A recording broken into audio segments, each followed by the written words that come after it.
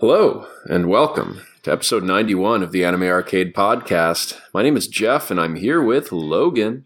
Yo. And Carlos. What is up? How's it going, guys? Another season in the books. Yep. Halfway in the books. Halfway in the books, yeah. Half of them are in the books. The other half we have scattered all over our rooms because, let's face it, our rooms are never clean.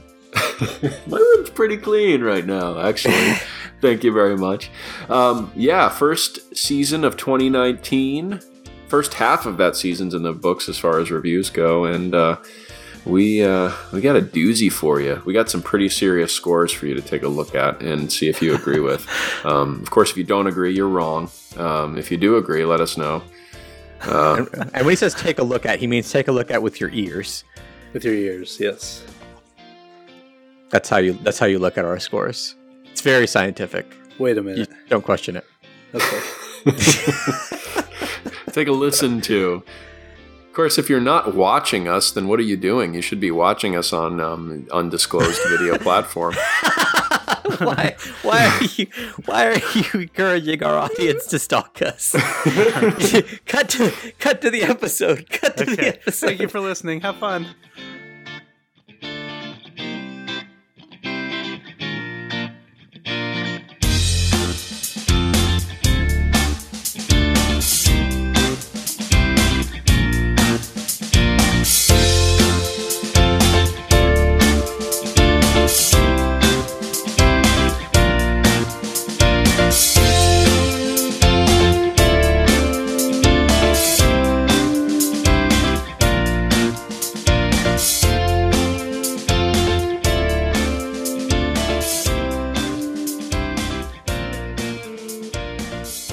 I'm starting this podcast without a drink, which means my throat might get kind of dry. Uh-oh. I feel like I need to go get something. Water, at least, right? As boring as that may be, with all the Red Bull and alcohol that's been flowing through my veins lately. You live Jesus. a healthy lifestyle, Jeff. Yeah. You remember you're the oldest of us, right? I've heard so many really ill health effects to drinking Red Bull lately too, so I think I'm going to probably stop that. Sometimes I just need caffeine to get through these, which I don't believe this is going to be the episode for that. But we'll see. We'll see what happens, because there's a lot of stuff I'm excited to talk about and I'm excited to hear about as well. But what's been going on with you guys? Not a lot. The most recent Fate Go event is wrapping up literally as we speak. That and school is pretty much all that happens in my life. For me, there's currently a war going on in my apartment. Me versus every ant in the city. And I'm losing, so I'll keep you updated. That's the worst. So that happened to me recently, actually, when an exterminator came and he sprayed something in the yard to kill all the ants outside, and the ants decided, oh, well, if we can't be outside, we're going to go inside. So that might be what happened. That sucks. Yep, it's not good. No, that's not good. And last night I did not fight ants, but I did buy my third Racing Miku cycling jersey. Oh. This time I even bought matching shorts to go with it. I'm super excited to get that. Which one is are these Miko ones like your last ones? I didn't hear. Miku. They're Miku. There you go. Sorry, wrong one. No, you're good. Actually, this is really a second though if it was 2018. just his dog on his cycling jersey. Well, I was thinking Mika Jogasaki, but I mean, yeah, that's cool. That would be really cute.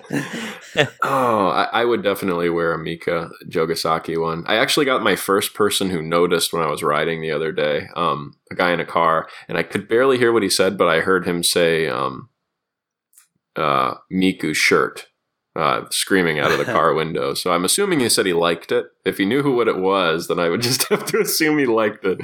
Because who doesn't like Miku? But so it's cool. I've been waiting for somebody out there to notice me. Some senpai.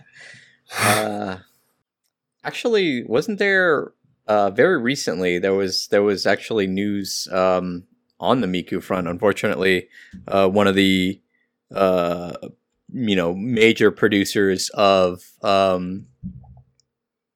Vocaloid music passed away pretty young too. I want to say he was my age, or He was like 31.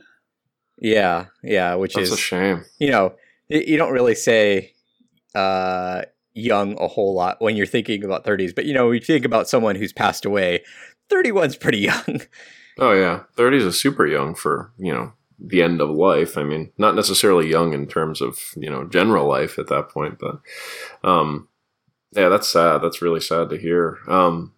Those are kind of the unsung heroes. They don't really get any of the credit. Miku gets all the credit, but it's cool, I guess. And I can't say that I follow the Miku front as far as her music and the new releases, and I don't buy the albums. I do like to listen to it occasionally, but and I do want to see her live, so I really hope she comes to AX this year.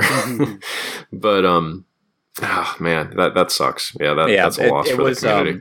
I was struggling to remember exactly, like I don't like. You're right. I don't remember like the names too well. I do remember Sam Free passed away in his 30s, and he was one of my favorites. If you ever heard the song "Luka Luka Night Fever," which is one of my favorites from the Project Diva games, he passed away a while ago, and he was in his early 30s. Oh, this was Wowaka, who. The song I remember the best, again, from Project Diva, which is where I got most of my music until I discovered the various like Vocaloid websites and stuff like that, was World's End Dance Hall, which was a really good one. Really fucking difficult to play on Project Diva, but yeah. Well, he will be missed. I'm sorry to hear that news. That's some somber news to start out the cast. Sorry to bring us down, but you mentioned Vocaloids, and I we should definitely pay our respects. Absolutely. Agreed. And some happier news. I actually just kind of accidentally found this out today. Funimation has announced that they're doing like a tier system now for their subscriptions. I guess the current subscription price is going to be like kind of their lowest tier, which is just going to give you basic access. And if you're currently subscribed to Funimation, you're going to be in the plus tier, which will give you the ability to download shows, which I'm like super excited about. As anyone who knows or has heard my lifestyle, I spend a lot of time on airplanes. So the ability to watch these shows offline, being able to download them, I'm super excited about that. And the third tier is something. It's a little more expensive, and you can only buy a yearly subscription. I think it's like $100 a year. But they say they give you a gift, a yearly gift, and something else to be announced, which I'm not clear on what the value of having that subscription is. And the plus tier, the one that we're going to be grandfathered into if we have subscriptions, is also gives you the ability to let your family members use your account, which I don't know how they're going to not let family members use their accounts in the other tiers, but it makes it sound really good. So. Yeah, that is a pretty cool thing. I mean, a lot of people have been clamoring about, like downloads and stuff like that. And I think that Netflix and Amazon do it really well. The couple times I've used it going on a plane, and then, after a few days, the things you downloaded, you can't access them anymore. It's a really good way to do it. So I'm happy that Funimation's doing that, but I'm begging you, Funimation, I know you're listening. Please bring the Love Live Sunshine movie to the States. No kidding. I know you have the rights to it. Unless you don't, which would be baffling to me, bring my damn movie home. God, you have a responsibility to the country that brought you the Rainbow Light Show at AX last year. I mean, come on, man. What is wrong with you, Funimation? It's been bugging me because I recently looked up what do you call it? The time delay, because people say it's right around the same time as the original Love Live movie. The original Love Live movie took 53 days to get from Japan to here. We're well past that. And if Funimation's telling me they can't do better than NIS America working with Azoland, because I think it was Azoland who distributed the movie, my mind is blown. Why am I spending this much money? Right. I feel like that's. I just sometimes it's just doesn't. It blows my mind. It's unfathomable to me that a cash cow like Love Live, they wouldn't be just chomping at the bit to release that. Especially in some incredibly expensive premium edition that they know Love Live fans will pay for. So, anyway, I mean, they recently did release a box set, but the box set encompasses both season 1 and season 2, and I maintain it's not great. But that's for other people to decide. I own the Japanese Blu-ray, so I'm not going to complain too much. I spent way too much money for them, but yeah, that's not what we're here to talk about. Not my spending habits. Speaking of downloading shows, as promised, when I drafted One Punch Man season 2, I did binge on the season 1 of One Punch Man. I finally, late to the party, but I finally watched that show. Damn, did I love it! What a great show! And I was kind of talking to my wife about it and just kind of going over the story. And she it's funny because when you talk about it, it's like, yeah, he's a guy that punches people and he kills all the monsters in one punch. It's like, it's kind of hard to explain how good that show is verbally, but it's definitely a good show. A lot of fun to watch. And it really closed out really well. I'm excited to see what they can do with season 2. And we'll hear. I'm sure we'll hear all about it come next season. But we're still covering. We're beginning to cover in this episode the winter 2019. I almost said 2018. The winter 2019 anime season. It's the first season of 2019. Year of our Lord. Oh, good Lord. Sorry. I have to copy the dollop at some point. I love that fucking podcast. It's really good. Oh God, I'm sorry. Anyway, but yeah, so let's just move on. We're covering the winter season and yeah. So, but before we jump into it, Jeff and I wanted to say we won't be covering a whole lot of 2 shows because they're going to continue on into the next season. So we thought we'd touch on them here. I'll go over mine real quick. One of my shows, Dororo, it's still being streamed on Amazon. It's still very, very good. Still very, very action-packed. Very brutal. So if you're not really into that, I wouldn't recommend jumping in right now. But if you're into action and I won't say... I guess it is kind of slightly disturbing because it's like ancient Japanese like mythology demon type stuff, and he kills them and stuff like that. But they're demons, so they're doing bad stuff. I mean, what are you gonna do? It's their nature. But if you can like watch that kind of stuff, it's very good thus far.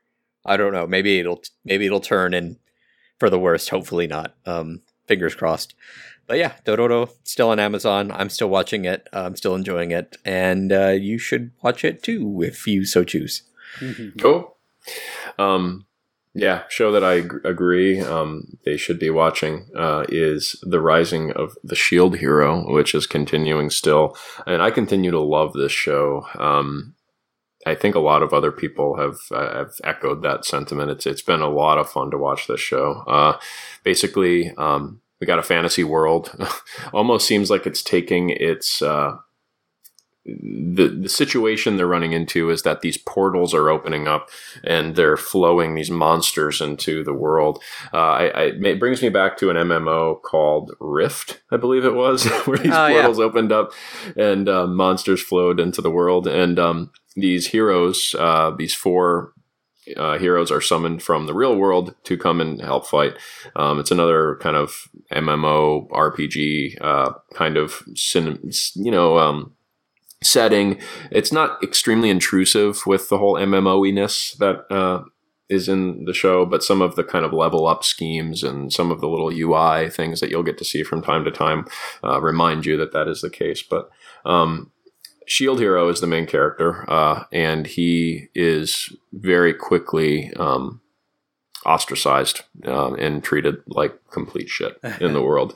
Yeah, no spoilers. It's that's like very very early on, and the way his character reacts to that situation is awesome. Really, really cool. Really, a character that I've really loved to follow, and his sidekicks that he gains throughout his quest up to this point have been a lot of fun as well. So, look forward to talking more about that next season when it ends. I assume next season.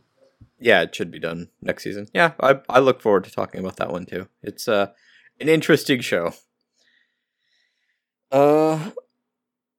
Okay, so with that out of the way, those are the shows that'll be carrying over that me and Jeff will be talking about later. But for now, we'll start with one of my shows for this season, which is Ueno-san, or How Clumsy Are You, Miss Ueno? This was supposed to be, according to AniChart, and this is my excuse, this was supposed to be a full show, but it turned out to be a short. Yeah, it was like a 10-minute. It was a 10-minute short, which made this supremely easy to binge. It is a comedy, kind of a rom-com, but mostly just pure comedy.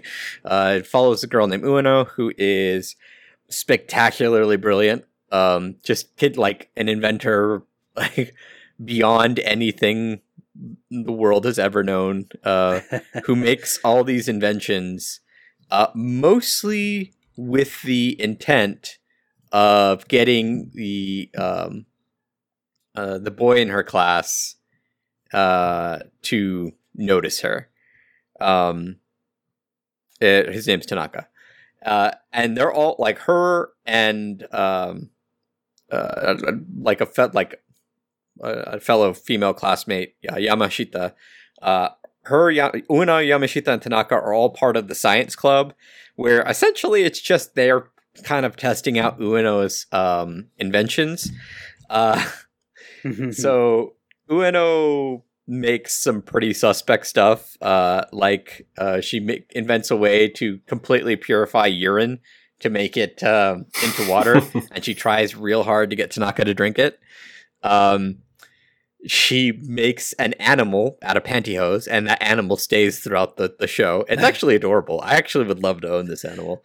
I'm trying to think of some of the other stuff. Like just, like essentially stuff like this. Like I think she makes like a gachapon machine that delivers like some weird items, and whenever Tanaka tries to use the gachapon machine, everything he pulls out is panties from his various schoolmates. So it's these like 10-minute like little things. It's usually like 2 stories in one of Ueno trying really, really hard to get Tanaka's attention with her inventions, and Tanaka just being an oblivious person. Yeah, there's like that's just it. There's not really a whole lot else to the show, and it's a short, so I mean that's fine. I will say this show is really, really funny, like laugh out loud funny. I was expecting to get maybe like a chuckle out of it, but like some of the stuff, it's a little perverse, but enough to make me laugh. And bear in mind that I do find ecchi comedy really funny, because I'm a pervert. But what can you do? But yeah, I mean, it's definitely not for everybody, but I really, really enjoyed it, and there's not a whole lot else I can say about it without, I don't know, just going into every episode in detail, and that doesn't sound particularly fun for me. So without much else, this might be the shortest review I've ever done. I'd give How Clumsy Are You, Miss Ueno, 3.5 out of 5. Okay. It made me laugh. It actually made me laugh out loud, which was a nice change of pace for a comedy. Yeah, that's always fun when you can find one like that. Sounds like a good show. I mean, I guess if you're, I don't know if too many like pure comedies this season. So I mean, I guess if you're looking for a laugh, that might be the show. It's also nice because, like I said, it's only like 10 minutes. So, like, you get done watching something that maybe is a little heavier or whatever, and then you watch this and you're like, funny. Hooray. Okay. So the next one is mine. It is a show I drafted called Grimm's Notes, the animation. The premise in this one is, it's based off of a mobile game. And in the world created by beings known as storytellers, at birth, all inhabitants of this world are bestowed with a book of fate where their lives are written in advance. However, rogue storytellers known as chaos tellers are writing bad events into people's books without them knowing. It is up to the holder of blank books of fate to seek out the chaos tellers and restore the world. So we've got our main character who goes by the name X, EX, who has a blank book of fate. And everyone has this book. They can read it, and it will tell them how their life is going to play out. What their fate is in this world. And we come to find out that there are people who can come into these worlds and disrupt them by altering things, or usually there's a every story is a fairy tale or kind of like a storybook story, like Alice in Wonderland, Cinderella. They even go into stories like Don Quixote. Not your traditional fairy tale fare.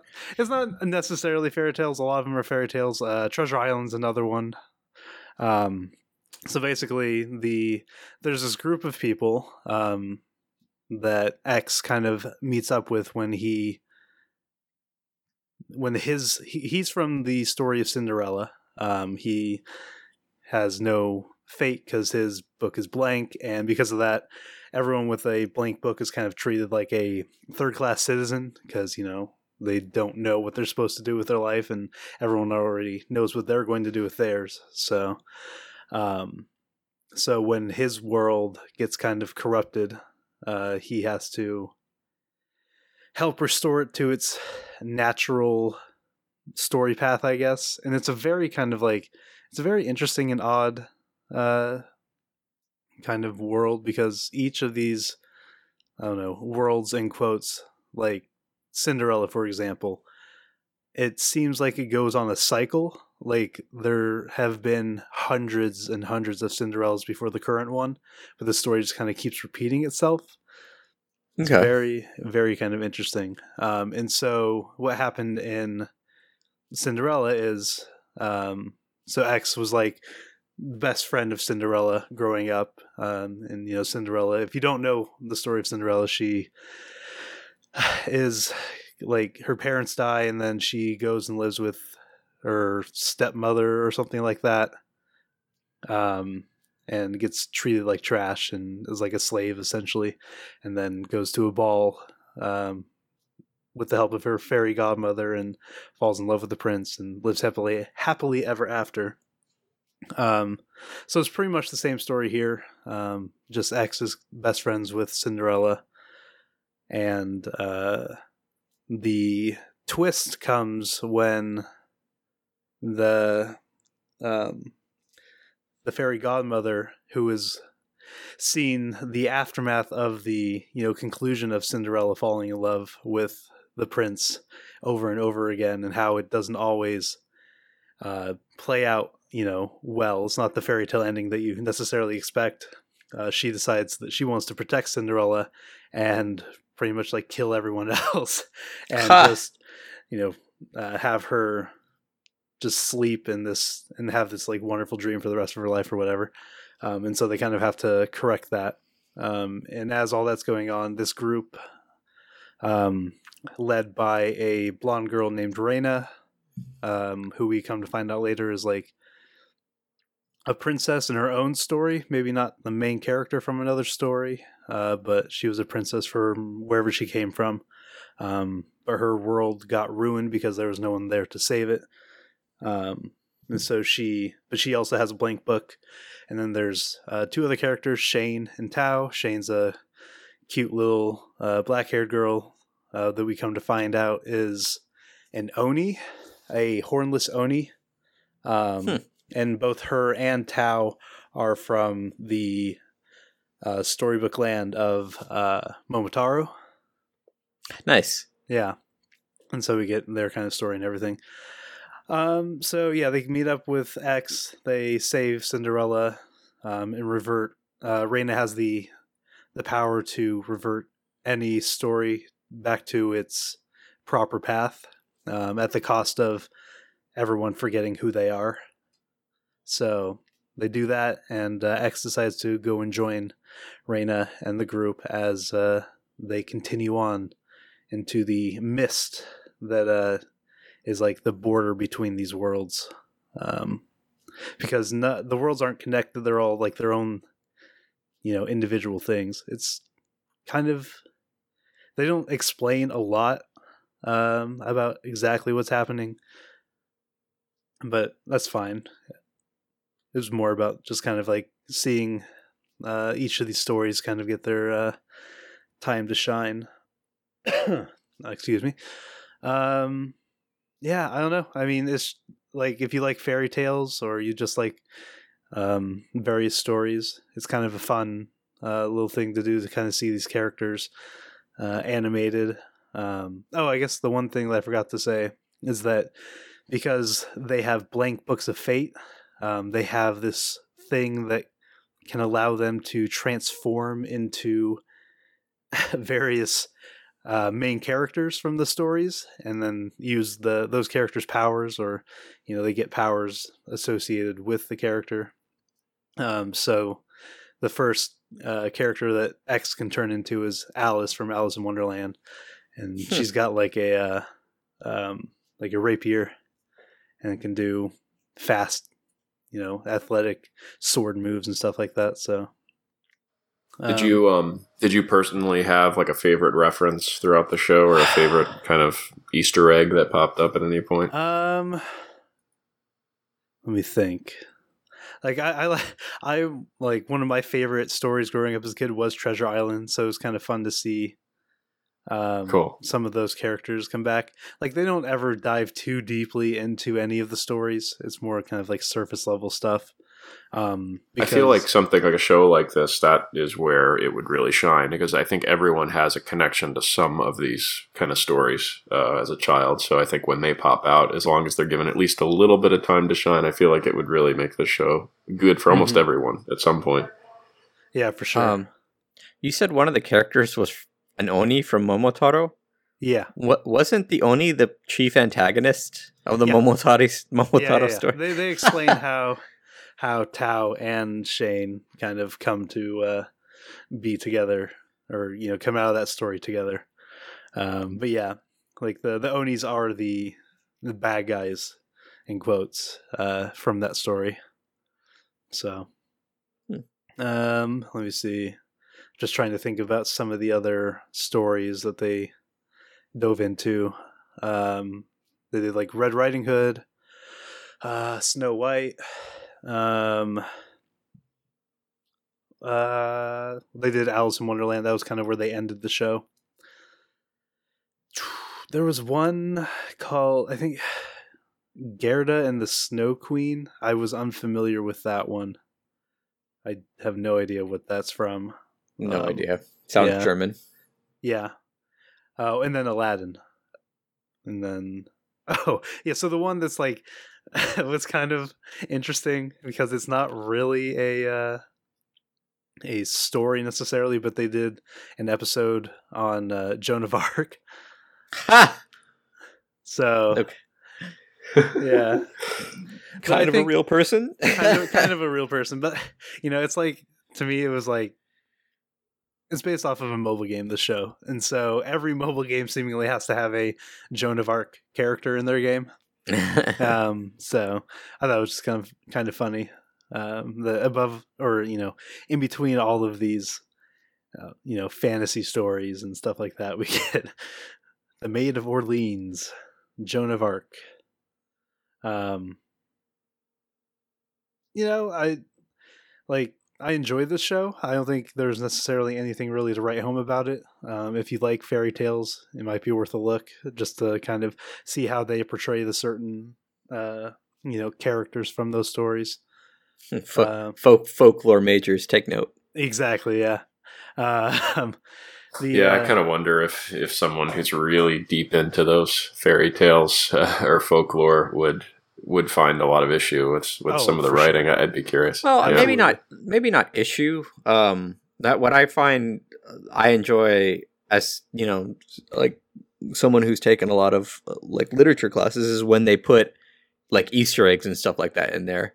like they're free to take liberties. I mean, like these works are what they're in the public domain. Like anyone can use them. So if anyone wants to twist them or change them or whatever, that's fine. But I think they'd be more interested. I would hope they'd be more interested in the Easter eggs that a good storyteller would leave in there if they're basing it off of, this folklore. Yeah, I mean, I don't know if there were necessarily a lot of Easter eggs. Yeah, that's one thing I wouldn't be able to say either. Yeah, like, in the Aladdin story, he has the reason his world is going bad is because the Sultan stole the lamp from him, and so things can't go according to the story if he doesn't have the lamp to give him the money and the power that he needs to get into the position where he can do the things he needs to do in that story for it to come true.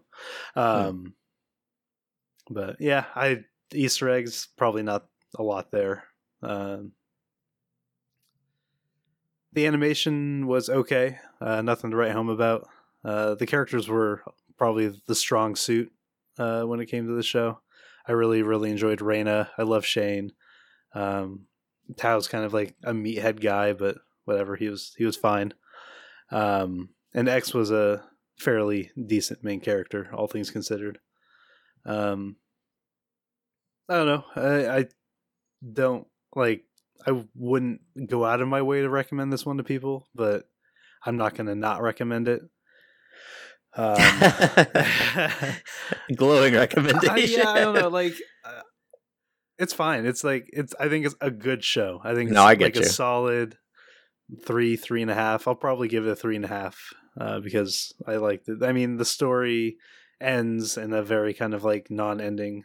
I didn't even talk about like the bad guy. There's like the people causing these the chaos tellers to take hold, which are other people with blank books who kind of sound like heroes of justice in a way. Like they're fighting the what's it called? I guess the storyteller, because like there's like this whole overarching or seemingly overarching story bit about the storyteller, the one who writes these stories and how they write all these bad things that happen to people and stuff like that, and that they want to fight back and find a place for people with blank books.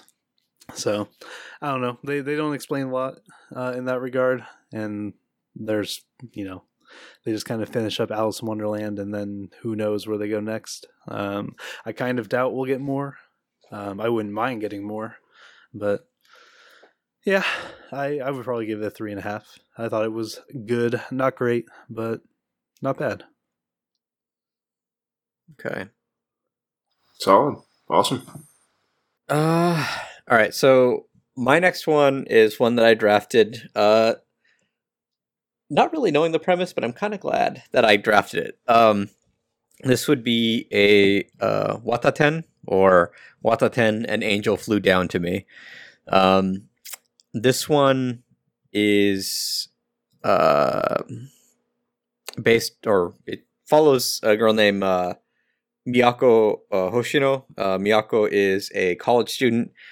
She's studying, I don't know, like design. Like she's like design specifically like for clothing and stuff like that. She has a little sister. Her name's Hinata. And one day Hinata comes home with Hana, a girl in her same age group. I want to say Hinata is like early elementary school. And Miyako is over the moon for Hana. So if this sounds a lot like Uzumaid, which is a show I drafted last season, that's because this show is remarkably similar to Uzumaid. However, where Uzumaid was over the top with its raunchy humor in a very inappropriate circumstances, this one you won't find any of that. There is no raunchiness or anything like that. Miyako's interest, while definitely kind of creepy, is not like, it's not in your face with, let's just say that she's never going to propose to the little girl. She just kind of wants to have her around and feed her sweets and shit like that. And for her part, Hana is very like into sweets.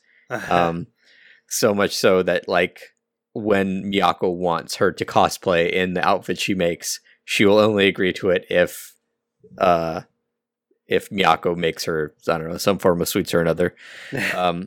Along the way, they're introduced to Nao, who is a little blonde-haired girl who hangs out, and the trio kind of hang out of Hinata, Hana, and Nao hang out around Miyako as Miyako gets them to cosplay and eat sweets. There's like little, conflicts and stuff like that throughout the show. Some notable ones. Hinata is Miyako's sister. Hinata is very much like attached to Miyako at the hip, like more so than she is to her own mother.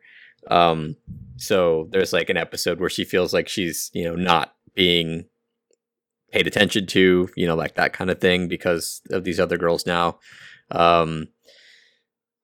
We get other characters, like side characters, later on, who have like their own little conflicts, but it's never anything huge. I want to say there is one character, and I'm struggling to find her damn name, because my anime list is sometimes not the best. Yeah, I can't find it. Is it Koyori? No. Anyway, essentially just like Uzumaid,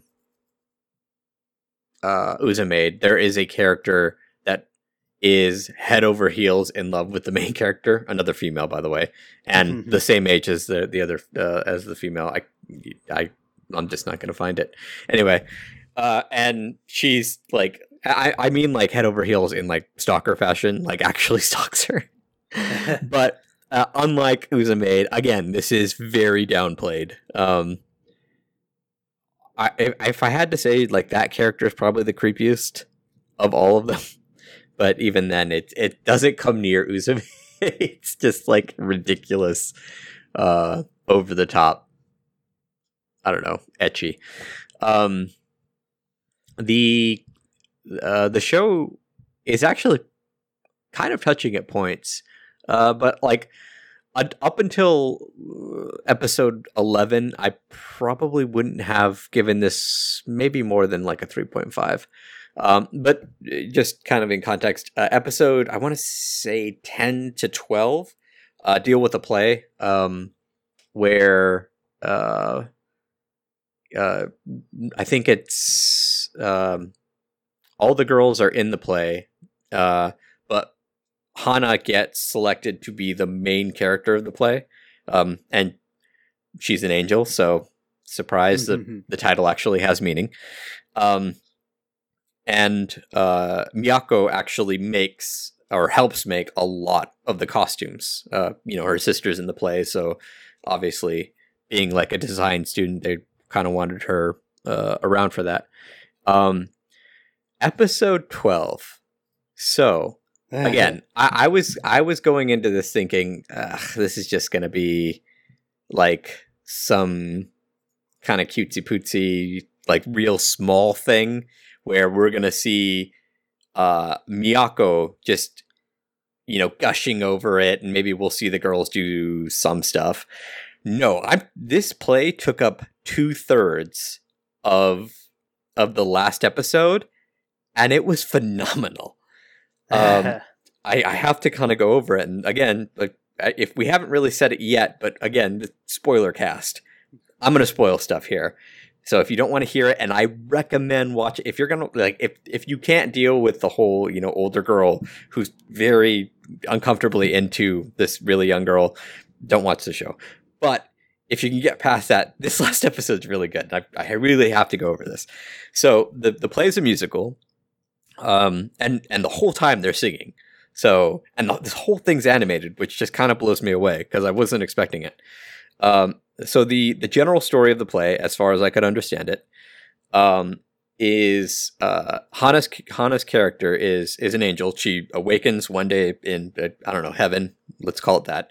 And the other angels kind of come to her side and are like, "Hey, you know, you've just been born. What's your name?" And I forget what her name is supposed to be. Not important. Anyway. And so there's like a scene of her learning what it is to be in heaven. And then she learns what it is, like what the angels' jobs are. And apparently they're cupids because their job is to help humans find love. And Hana's character, is, you know, wandering around trying to find like somebody to guide to love or whatever when she meets Hinata's character, who is a human girl who with Nao's character, they both own a bakery. And there's this like scene or this song where like Hinata's character is talking about how like she really wants to find love, and Hana as the angel falls in love with Hinata's character. So she goes back to heaven, and I don't know, God, let's call it that, tells her, if you're going to do this, you have to, you know, lose your powers and go down to earth. So it's really terrible, but it's so good.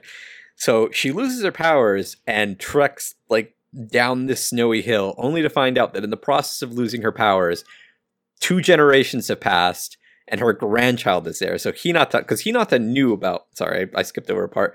Hinata knew about Hana and wanted to be together with her, like as the angel. But 2 generations pass, and like when Hana gets to the village again, what do you call it? Hinata's character is past, like long past. And so she starts up in the bakery as a human with Hinata's granddaughter. And they kind of like, it's not really implied that well, but kind of, I guess, either just live together or form a relationship or whatever until Hana's, as a human, grows old and dies and then returns to heaven. And they're all reunited, and it's such a good play. I don't like. We had a bit of a back and forth in our chat. It is such an incredibly bittersweet play that I was like, "What the fuck just happened? Where is my show about like my innocuous show about, you know, a girl who is really, really into like this little girl and just feeds her sweets all the damn time?" I was really taken aback by how much I really, really, really enjoyed this play. Like, the only thing that detracted from my enjoyment of that play is, again, this is 2/3 of the episode. Immediately after the play, nobody acts like they just watched what I just watched. Like, this was incredible. And granted, like, it's animated, like, you see it at first, and it's very clearly a school play, but then it goes into a world where it looks, you know, much more real, kind of, you know, to give you, as the audience, that immersion. But really, really good shit. Like, this bumped the show up for me. Honestly, this would have been a kind of nothing show. Like, fine, funny, I enjoyed it well enough, and if there's more, then yes, I want it. But at this point, I think it's comfortably in the place that if the Blu-rays go on sale, I might pick them up. Nice. Yeah, which is, you know, it's a surprise with this kind of show. I really wasn't expecting a whole lot out of it. It sounds like the author needs to tap into kind of that aspect of their writing and actually just create a show like that, right?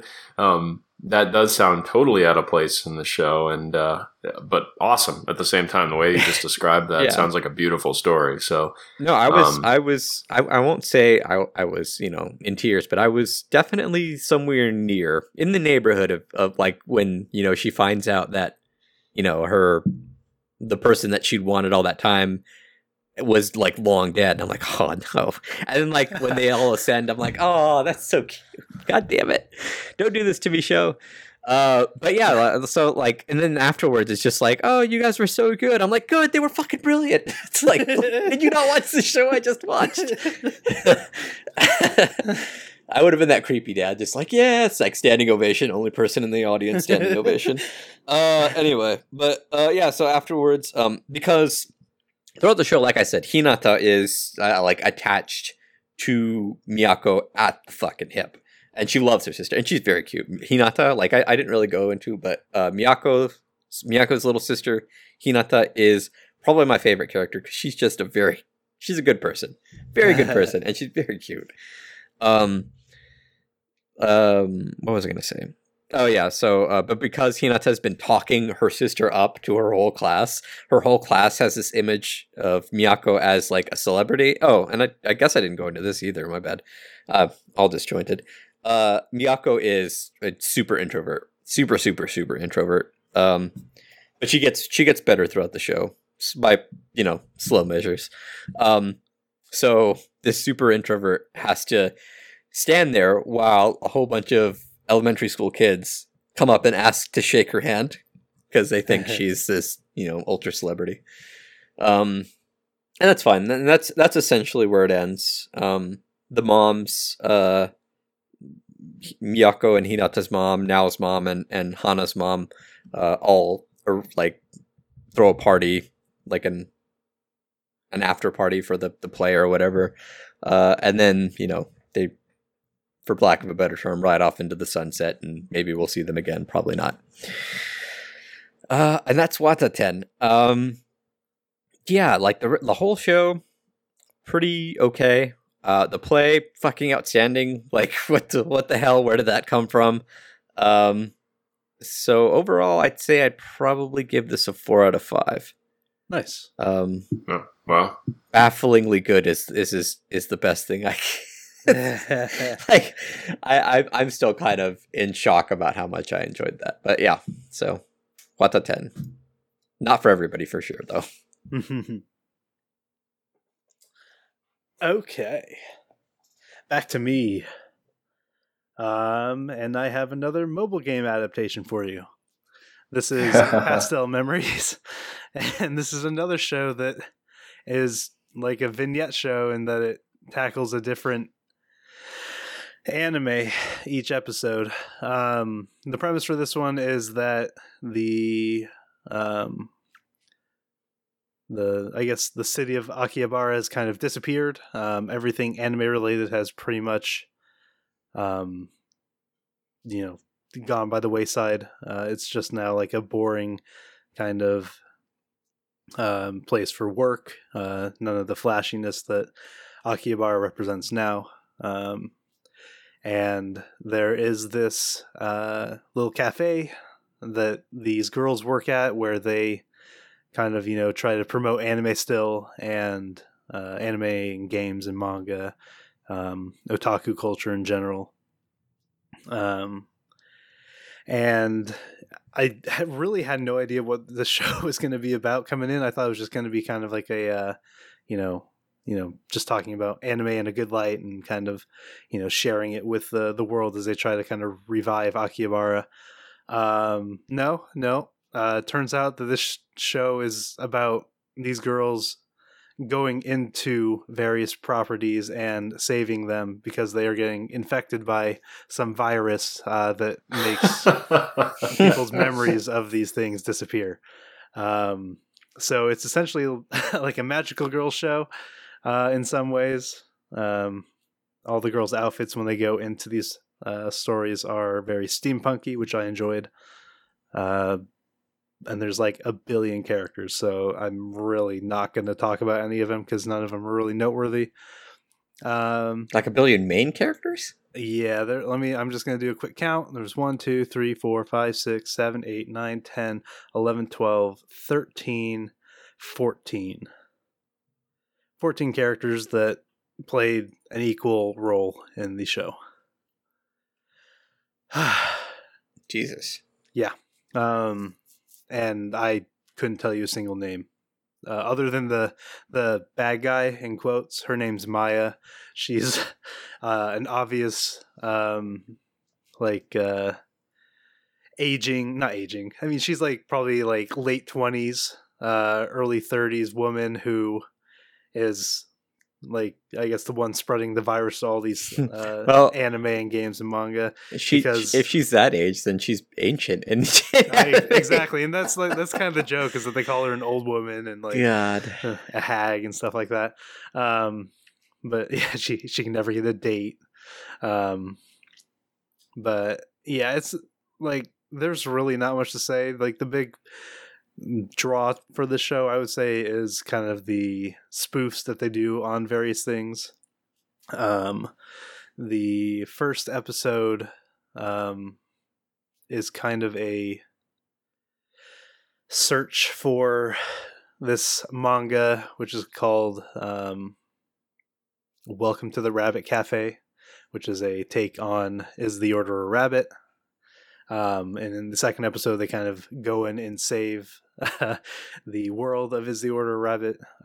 In that world, they're turning into eels for some reason. I couldn't tell you why. That's just what the virus did. And each episode, after they defeat the...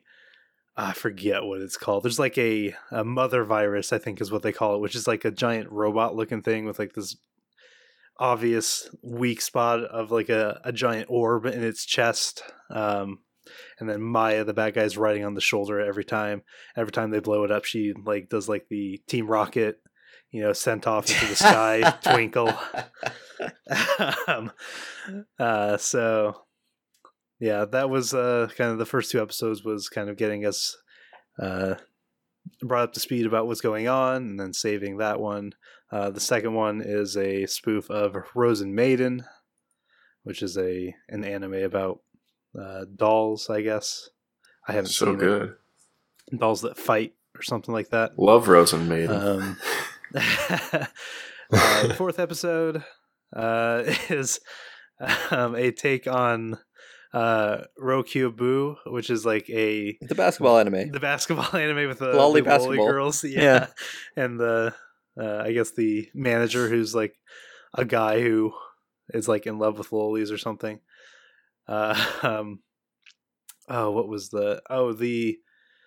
I think you watched this one. The fifth episode was about the Ryu's work is never done. Yeah, I watched that one. Yeah. So it's a take on that with the same premise, girl. But with shogi. Yeah. So like, yeah, they go into that one and they have to fight their way up to save all these top shogi people by battling these various viruses in shogi, and the main girl, comes out on top. Let me see. Hamtaro's one. That was an interesting episode. They did a Dragon Quest spoof. They did a food anime that I don't know. Let me see if they have it here. Mr. Ajiko is the manga that they spoofed. And I guess it was an anime in the 80s. I don't know, a food one where they have to cook. One of the girls is not good at cooking, so she has to overcome that and beat the virus in a cook-off, which looked very Food Warsy to me. They do an episode on like dating sims, where the one that they actually go into is like you do all the dating sim stuff, and then once you successfully woo a girl, the entire rest of the world turns into zombies, and it turns into like a zombie horror game, I guess. Looks like that one was based on a visual novel called Tokimeki Memorial. So there's that. Let's see, a couple more here. Which one was this one? I don't remember what this one was about. Oh, it's like some school fighting. It looked very like I guess it's based on Saint Seiya. I don't know. I've never seen that. Just spoof after spoof. Let's see. Oh, and then yes, the finale, the piece de resistance, was they spoofed Evangelion. Yeah. And that, yeah, like I couldn't tell you what happened in any of these episodes other than they defeat the virus and send Maya off into the sky. A lot of them are kind of like character episodes where one of the girls gets to kind of, have her moment. But yeah, if there's that many main characters, holy shit. Yeah. It's a lot. Would you say this is a show that could be enjoyed by somebody who maybe just wants to watch it for the spoof of a show that they enjoyed or that they watched, or is there enough going on outside of the spoofing that would make it hard to follow? There is nothing going on outside of the spoofing that would make it worth watching. So I could just go in and watch, the Rose Maiden and the Evangelion one if I felt like it, and that would be fine. Yeah, as long as you understand that these girls can go into these things and that they're there to kind of get rid of the virus, and that they kind of have transformations and then they get these cool weapons and look steampunky and stuff. And that they are spoofing stuff, then yeah, I mean, you could go into any of them, and there are plenty of Easter eggy kind of things in this one that I would say you could have fun kind of picking out, like, oh yeah, I remember that, or, wow, they did that differently in this one. Cool. So there's a kind of enjoyment that way, I guess. But it's not really a show that I would be able to recommend otherwise. The animation is really not good. The character designs are not my cup of tea. I don't know. I mean, I think you like the ED, Carlos. That's a good listen. Yeah, or more of a watch kind of a thing, I think, is what you enjoy out of it, because it's so different than anything in the show. It's ridiculous, but yeah, it's not one that I would say go watch for sure. I'm gonna give it a 2. Okay. Just because I think there is potential, like Jeff was saying, for you to go if you really like something. Like going and watching the Is the Order Rabbit episode was a lot of fun, because I knew what Is the Order Rabbit was about, and to kind of see how they turn things on their head and played that story out was kind of interesting. But yeah, other than that, it's just not worth your time. So 2 out of 5. That's our lowest thus far. Cool, man. Alrighty, my turn. All right, so this is a show that seems like, I for some reason, I feel pressure reviewing this show, especially all alone, being that I'm the only person that watched the 24 episodes of Sword Art Online Alicization, especially with the hype coming in on this show. I mean, this is a Sword Art anime.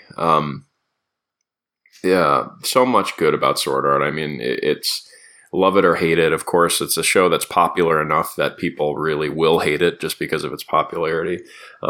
And deservedly so. Lots of people love this. There's been plenty of spin-offs. What was it? A couple seasons ago, we just reviewed the Gun Gale Online kind of side story spin-off.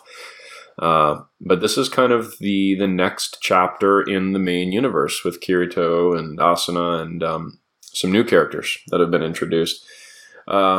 And what really intrigued me about this getting started was that Kirito is in danger again. He's in a kind of life or death situation in a game.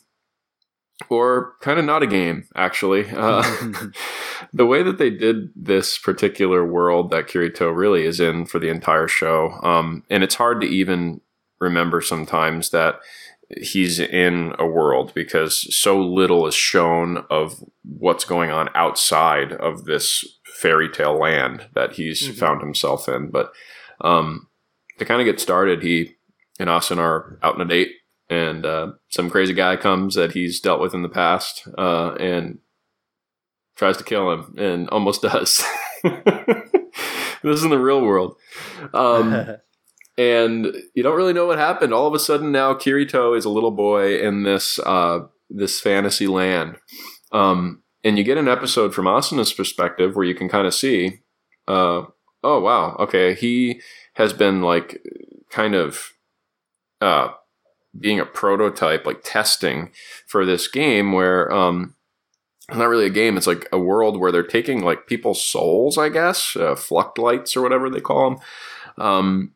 And they're like latching it into this virtual environment where they're kind of creating real people, real souls, real, I guess souls of people live within this virtual environment. So it's kind of like real people are in there.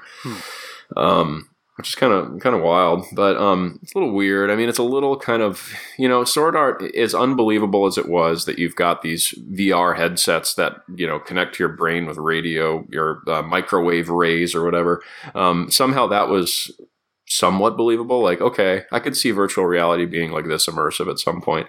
This was like, Kirito was in the world. He was in there. He was feeling the pain when things happened. He was, his life was in danger. So it was different. It didn't really quite sit right with me. It just felt a little too suspended from disbelief. Anyway, he meets up with this little blonde boy named Yu-Gi-Oh! And his little girlfriend or whatever friend named Alice.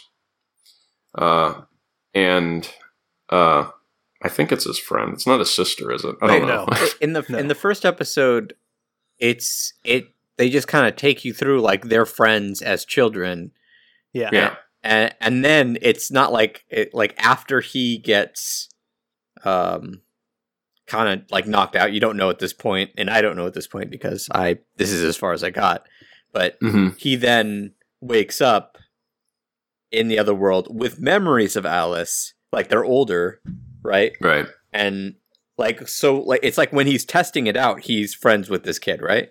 Or was I mistaken? Yeah, when he's testing it out, he is. But there's also like, I never was quite clear on how it worked with like his memories inside and outside of the game. Because there's parts of the show, because basically once what happens where he's like injured and he's in the game, you pretty much spend the rest of the anime from his point of view in the game. You don't see much outside of, I say the game, but outside of that world for the rest of the show. It's Kirito with Yu-Gi-Oh! And Alice pretty much the rest of the way.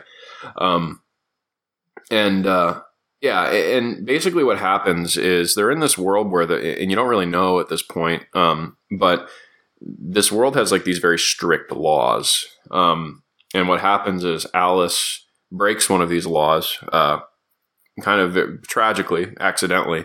One of the laws is they're not supposed to leave this barrier. They're not supposed to enter this one part of the world. And she trips and her fingertips go outside of the barrier of the world. So she breaks this law, this rule. And this creepy face comes out of the air, and it's like, you broke the law. And then all of a sudden they're back in town, and this big knight dude on a dragon comes down and, basically says, you're under arrest. We're going to kill you or execute you or whatever. At least you're kind of led to believe that. And she's chained up and flown away. And now this is Yu-Gi-Oh!, the little blonde boy, who basically plays as Kirito's kind of cohort throughout the rest of the show. This is his childhood friend. He's like, this is basically the rest of his life is all about, I need to go and see if I can save Alice. He's convinced she's still alive. She's in the capital.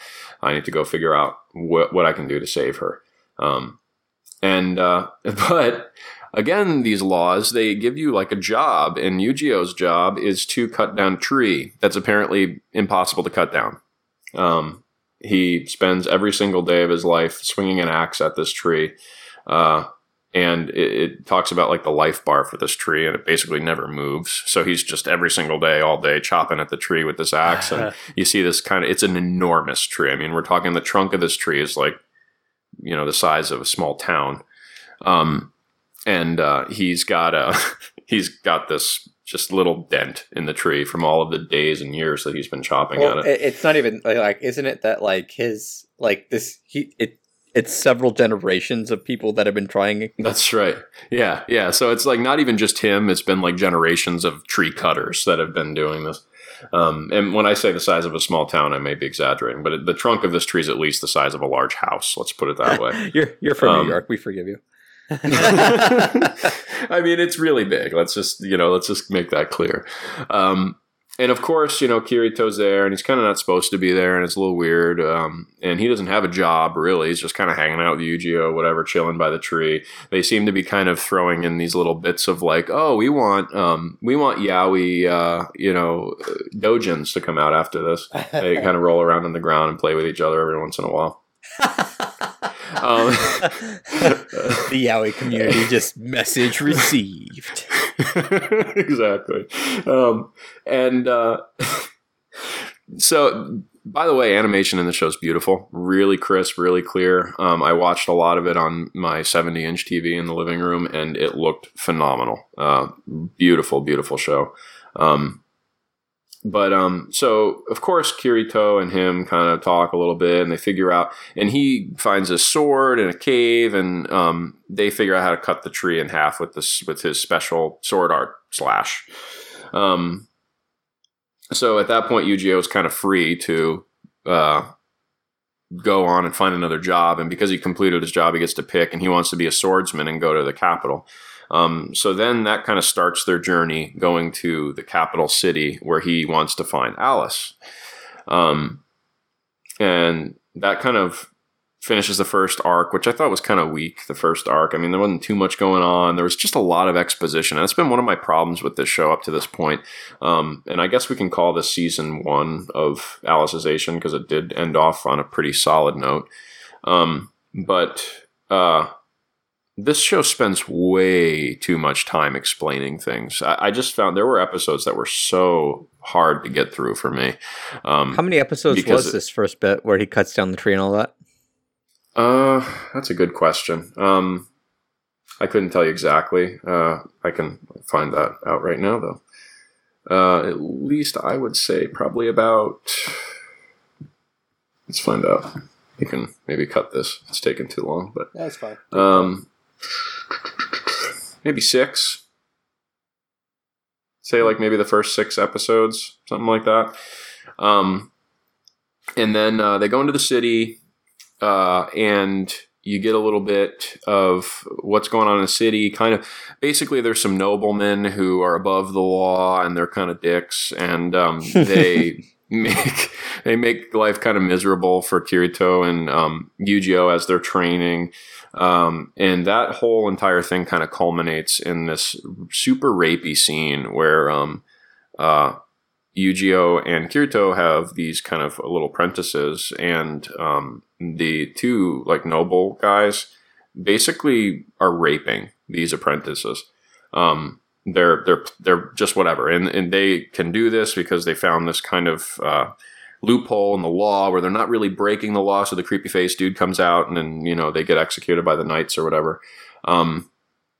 But they go and Yu-Gi-Oh and Kirito end up killing these guys, like murdering them viciously, like decapitating them. And from that point on, the show goes into this kind of tower climb boss of the week show. They are then running from the law. A creepy face guy comes out after they kill the noble dudes. They get saved by this like chancellor. Shoot, what was her name again? Oh man, I had the characters up and then I started looking at the episodes. They're terrible at names. The cardinal, who is kind of like, and this gets into the whole world and how the cardinal is kind of the opposite to the Pontifex, or basically the administrator, who's the person who's kind of ruling over this entire world. And she's the one that's created all these laws to control the people of the world. And she has basically summoned these, or quote unquote summoned, she's created these knights who enforce these laws to control the people of the world. And the Cardinal is like, no, we need to take this girl down. She's power hungry and evil, and she's like, basically brainwashing these night people who are kind of heroes or powerful warriors who she's stolen the memories from and made them her slaves to basically control the people of the world. So, from that point on, it's like, okay, we need to climb this huge big tower that she's at the top of, floor by floor, and fight all the knights as we go up. And this was the rest of the show for the most part until we get to the point where they reach the top.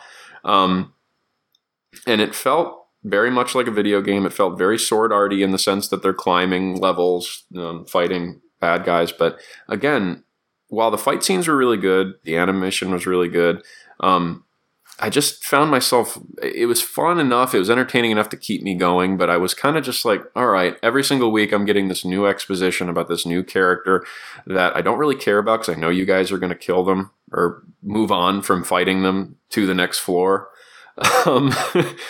And all along, again, character-wise, I felt like the character development, even for Yu-Gi-Oh, who was supposed to be one of the leads, was pretty poor. At no point did I really feel connected with him as a character. I don't want to get too deep into spoiler territory for what happens as the show goes on, but you can kind of guess. They get to the top floor, they fight the administrator, who spends the entire fight naked. Nice. And she's a beautifully, she's a beautiful, busty, very attractive character model, lady who, is incredibly powerful and, has all these abilities. There's also this really creepy little clown man that they end up fighting, which I thought was really weird, but it was almost like they had to put something really evil and creepy in there because the really bad guy or bad lady in this case was kind of hard to think of as like evil or whatever. I don't know. But I know this show's continuing. I don't want to get into any more spoilers. I know I've already kind of said a lot. But overall, I'd say super hyped coming into the show. I think I enjoyed it throughout the show. I think it kept me interested. But the culmination was kind of disappointing. I felt like it spent a lot of time. There were episodes where I was literally unable to keep myself awake. One in particular where there was Kirito and another character were hanging from a wall with their swords in the wall for like half the episode, just hanging there by one hand, talking to each other for half the episode. And I'm just like, this is ridiculous, first of all, because they're just not even having any trouble hanging there by one hand while they chat with each other casually. There's also a lot of scenes where characters are talking to each other casually, where they're literally in the middle of a fight. Like the opponent is standing there for 10 minutes watching them have a casual conversation, just letting them have that conversation. That happened repeatedly throughout the show, which drove me nuts. And one of the things with Sword Art, I've always kind of allowed them to get away with certain things that kind of were a little ridiculous throughout the Sword Art series. But for whatever reason, this show pushed me a little farther than I was willing to just give it a pass on. But overall, music was good. I think continued to be the quality that Sword Art brings. Maybe not quite as good as previous Sword Art seasons, but music was good. Animation was absolutely gorgeous. Characters were gorgeous. You will be seeing some pretty seriously awesome figures of this Quinella character, the administrator. Because, that clearly I think was... that was in mind when they created this character. Mm-hmm. And that's about it. Any questions? Any curiosities about this show before I move along? Not really. I do plan on going back to this show, but I don't know. Yeah. I'll definitely be watching it at some point. So yeah. I'd be curious to hear, like, when you guys do watch it, what your opinions are on it. I think I've seen some pretty split opinions. I've seen a lot of people in our Discord chat on the show. It seemed like a lot of people really liked it. So I hope this isn't super disappointing for you guys. Let me know what you think. But I would say, because I know I'm a little down on it, I sound a little down on it, but I would still give the show a 3.5. It was a beautiful show. It kept me interested the whole way. I'm still interested to see what happens. I just wish that they developed some of the more important characters better and spent less time with this. Just like, they spent a lot of time talking about things that just I didn't really care about. It didn't really matter in the long run, where if they had spent that time building characters, there's some things that happen at the end of the show that I should have cared a lot more about that I just didn't, because I feel like they didn't do a good job of building up to it. So yeah, 3.5 for Sword Art Alicization, okay.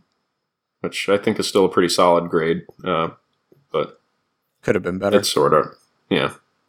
Okay, so the next show is one that none of us drafted, but I picked up because the internet told me to. I saw some stuff on Twitter, and I'm like, I want to watch that. It's My Roommate is a Cat. It's on Crunchyroll. This follows the life of Subaru Mikazuki. Subaru, we initially are shown him at the funeral of his parents, so pretty auspicious start. Apparently he was slated to go on a trip, or he was asked to go on a trip with his parents, but he declined because he's kind of a shut-in, and very shy guy, and his parents unfortunately died on that trip. If I remember correctly, it had something to do with a bus accident. And so one day while he's by the way, he's also an author. We find out later he's always been into books his whole life, and he became an author, and he's kind of trying to think up like a new title. And so just one day, kind of while wandering around, trying to think or trying to gain inspiration for his newest series of books, he comes upon a stray cat. Actually, if I remember correctly, it's while he's visiting his parents' grave. He sets down an offering to his parents' grave, and this cat just jumps out of nowhere and starts eating the offering. So he takes the cat home. It's a female cat, by the way, and he names her Haru, and starts to kind of like thinking about ways to use the cat as inspiration for his newest book. The great part about this show is that it's I won't say it's two halves. It's like two parts. The first part is usually longer, and then the second part's a little shorter. But the first part, we see Subaru going about his daily life, and then the second part, we see things from Haru's perspective, and we actually hear like the voice inside of her head, because cats can't talk. But Subaru eventually does devise this thought of like a cat assassin book, and apparently it does pretty well. So he's pretty happy because Haru's his muse now. And Haru, for her part, has been astray and had like brothers and sister kittens that she looked after. So she sees Subaru as something she has to look after because he doesn't feed himself well. As a matter of fact, I think in the first episode, he actually passes out from like hunger, and she pushes her food plate to him, and kind of in a trance, he eats the food and goes back to work. Yeah. The rest of the show, we start meeting other characters, because there are people that do care about Subaru, even though his family is unfortunately deceased. There's Hiroto, who is the next door neighbor, or his mom lives next door, but they've been friends since they were kids. Hiroto comes over periodically to deliver food and steal his food, and steal specifically his fish sausages. Like gross, I have no idea. Like it sounds interesting. I'd try it, but yeah, I'm not sure how that would taste. And then there's Atsushi, who's his editor, who comes over from time to time to check on his ward. And who is head over heels in love with Haru, but Haru fucking hates him. Which, I mean, I've had cats. I can attest. They're just, sometimes they just don't like people. And then at one point he's, looking for, I believe he meets Okami, who is Nana Okami, who works at a local pet store. He meets her when he's looking for a collar or something like that. Or no, he goes to buy food. Yeah, he goes to buy food, and then eventually he goes to get a collar from her. And she's also a cat fan. And later on, it's revealed that both her and her brother read his books. And the story is just like slowly but surely, Subaru becomes more open. Is less of a shut in and stuff like that. And it doesn't sound like much, but the show really hits you with it hits him a lot. It's actually really kind of sad to watch. Every time he sees something that makes him remember his mom, and his mom was constantly trying to get him to come on trips with them, to see the rest of the world, and constantly doing stuff for him. And he is constantly having these realizations that, he could have done more with them. It's a really big regret thing, and it's really sad to watch, but I don't think it's a bad thing. I actually really enjoyed watching it, because I was like, it's like one of those realization things, maybe I don't spend enough time with my family. It was really cool the way they did that. It wasn't like a hardcore guilt trip, why aren't you calling your mother more, that kind of stuff. It's like, maybe do something nice for Ma, because you're not sure how much time you got left with him. And then on the Haru side, that was it wasn't always, but a lot of the Subaru sides were, that kind of thing, a realization that maybe, as he, a realization for him that maybe hasn't done enough with his life, even though he's a very successful author at this point. He hasn't seen a lot, passed up a lot of time with his family, all this kind of stuff. And so a lot of times you're kind of down, kind of feeling a little down after watching that. And then you get the Haru side and you're feeling a lot happier, because Haru is just I won't say unintentionally, but very sweet. And kind of mostly because she wants him to live. And she thinks, because she's a cat, that food is pretty much everything and he needs to be eating more. So she, does her best to take care of him and stuff like that. Also, we didn't get a whole lot of him, but Taro is a really good boy. It's a dog. He's a dog that lives next door. I loved every bit with Taro in it. He's I want to say he's like a golden retriever or something. I can't tell with the animation, but he's very cute. Yeah, so it's like a life lesson into a feel good moment. It's weird how they did it, but they balanced it out really well, because I never came away feeling down in the dumps. I always felt really happy for Subaru and Haru. I really like that name, Haru. Yeah, it's a good name. But yeah, there's not really a whole lot else to say. We get more success throughout the show of him. And he sees more success as he socializes more and as he learns to open up more as a person. The final conflict isn't really that big. There's a typhoon, and Subaru is actually leaves to go to another prefecture for research, which you get another one of those things. The place he goes to is the place that his parents were going to go to, and they wanted to go there specifically for him. But good thing he didn't go, otherwise he'd be dead. Yeah. But on the way back, there's a typhoon.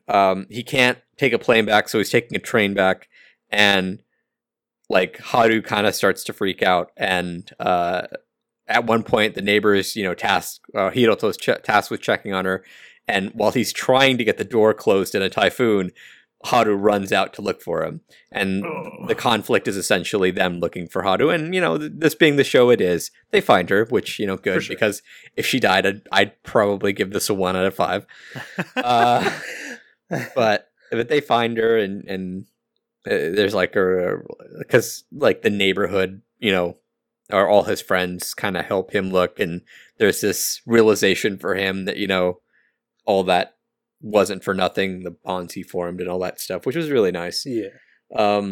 So like not the heaviest end conflict, but it was very good for wrapping up, you know? Mm-hmm. Yeah. How much of a role did the shop girl play into it? Definitely not enough.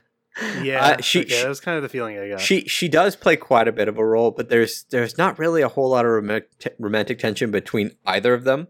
Like, it's pretty clear that neither of them, well, I won't say it's clear, but at the moment in their kind of relationship, you know, as one human to another, there's no real, it was pretty clear there wasn't really any like thoughts of like, because that's where I thought they were going with that too.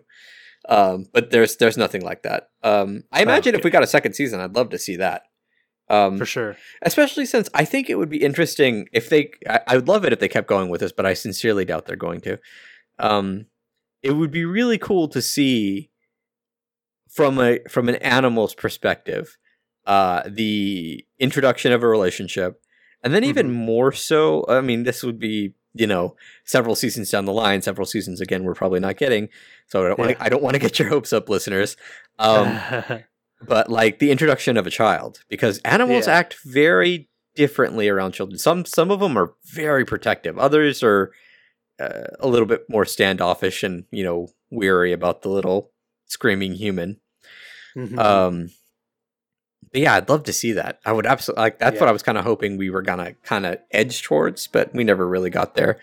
And there is a siren outside my window, and I just realized my window is open. That's okay. Just run right through this. So, like sounds of San Francisco. Sounds. It sounded like a whining cat almost. Sounds of San Francisco be damned. Yeah, but no, we never got that far. It was mostly just, you know, Subaru kind of coming out of his shell, which was fine. It was. I think it was a really good season, and I absolutely love more because I was surprised at how much I enjoyed the little life lessons and the, you know, that stuff in the dramatic moments, and on top of the comedy and the fun with Haru. So, I mean, honestly, this was a very good show. Despite what I thought it was going to be, I honestly thought this was going to be a short. So I got it backwards. I should have drafted this instead of Ueno-san. But yeah, lots of fun. I would thoroughly recommend it to anybody. I'd probably give this a 4.5 out of 5. Oh wow! I think the only way it could have gotten a 5 is if we had gotten like 2 cores and that bit that I had talked about beforehand with the romance and seeing how a cat deals with it. Good stuff. Indeed, very good show. Okay, the next one on our list here is a short that nobody drafted, which is called Mineria Friends or Mysteria Friends, depending on where you watch it. And it's a kind of spin-off of the damn it. The name of it Rage of Bahamut. That's what it is. It's kind of that universe, but it's a kind of, you know, look at these 2 princesses as they kind of go through this magic school and kind of their relationship with each other. The show is incredibly heavy on the Yuri, incredibly heavy. And it was really one of my favorite things to watch this year, or this season. This year. This year so far. Yes. Anime of the year. Here we are. Yeah, here we are. The 2 main characters are An and Greya. Greya is Dragonborn. She has wings and a dragon tail. An is human, and the princess of some local place that I don't remember. It's really not important. The only important thing, the only important thing is that they are both princesses, and they're kind of treated that way. Anne is like super smart, super knowledgeable, and proficient with magic. So much so that she is like, she has nothing really to do while these other people are studying, because she already knows everything about magic to, a degree that's beyond the capacity of these students to understand.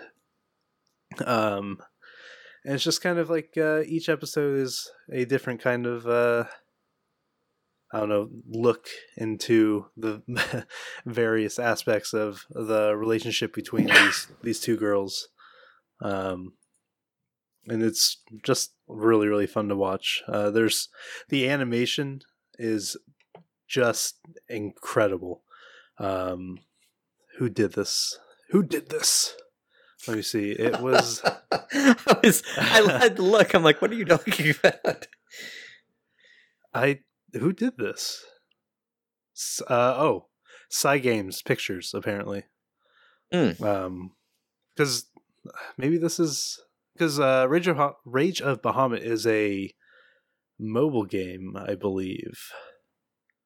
So I think Cygames is the one behind that. So I guess they have their own little studio. Looks like they did the Blade Runner short, which I really enjoyed as well, and then. Looks like they've got something coming up eventually. Princess Connect Redive. Cygames definitely has the money, that's for sure. Yeah. Let me pull up this page real quick. Just to kind of go through some of the episodes.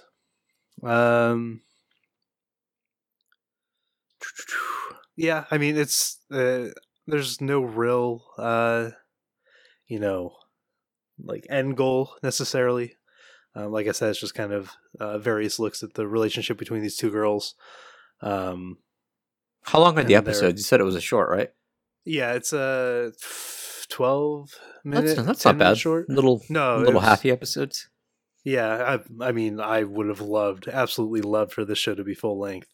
And that's like my only real knock against it. I know some people weren't as into it as me, but I absolutely adored it. How dare they?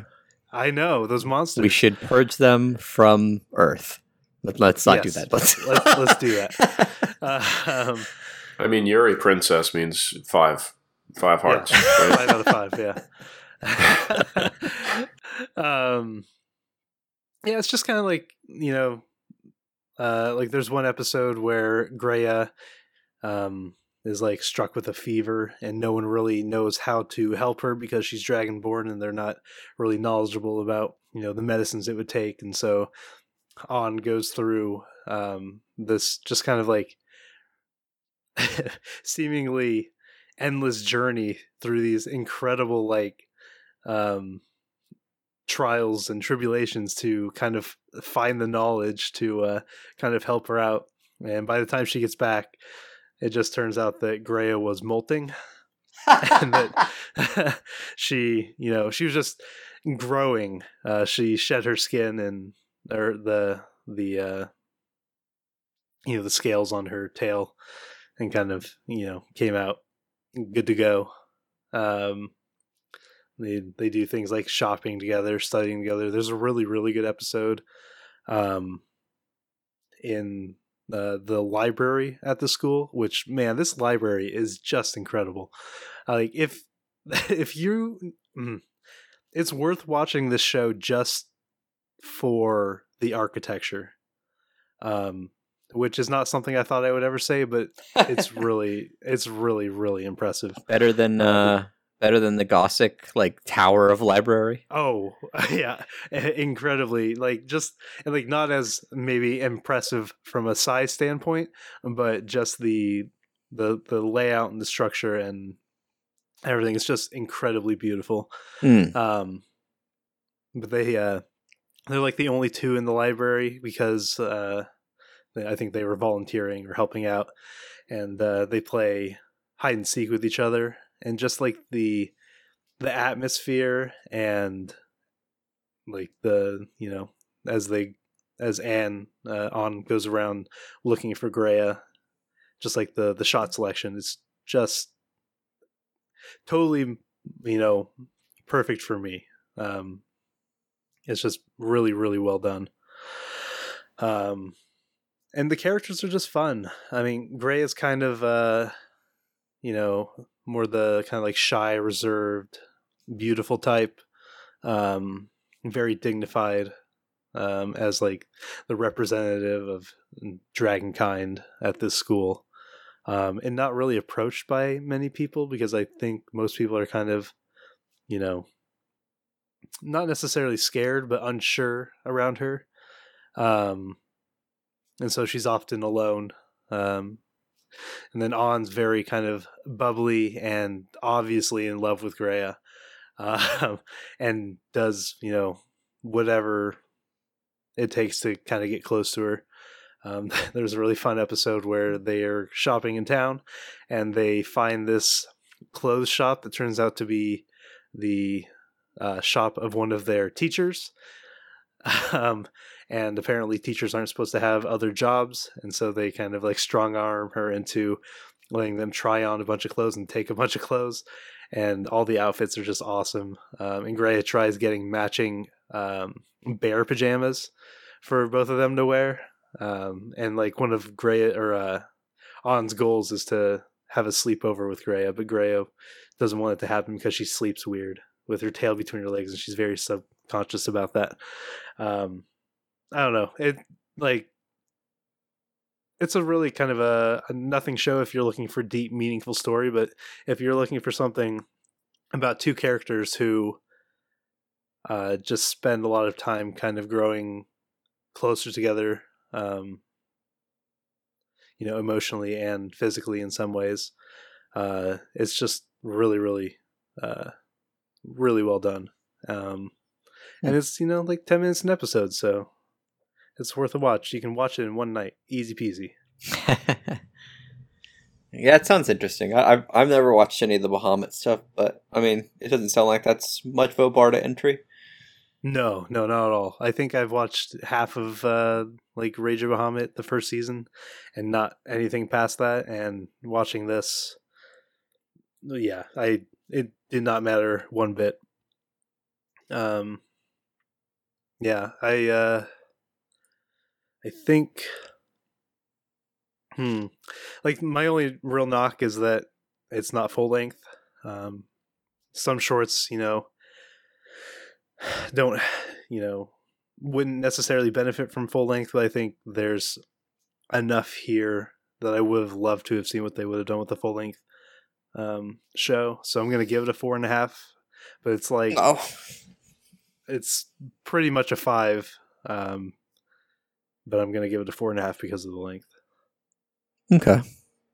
Well, I might have to give that a watch then. You absolutely should. Okay. So the next one is one that I drafted and you watched, right, Logan?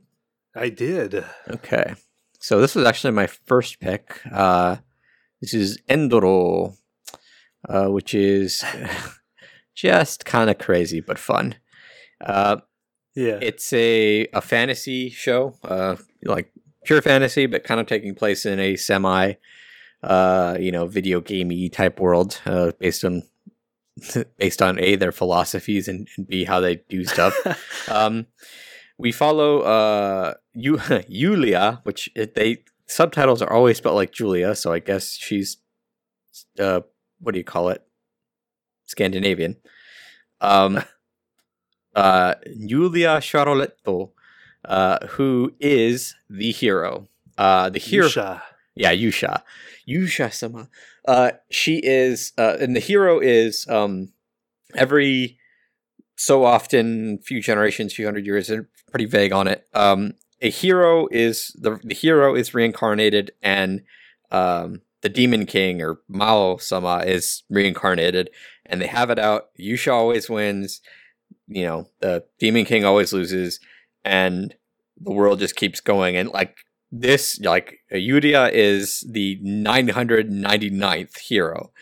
And so we actually start in the first episode with Yulia and her party. There's Mesa, the mage. She's really into the May. Yeah, May. Yeah. She's really into the card game. Seira, or it's Sei, right? Yeah, it's Seira. Seira, they call her. Seira, yeah. Seira is the priest, and she's an elf. And actually, much more interesting take on elves, not normally what you're used to with elves. And then there's Fi, who is the warrior, who is just the best.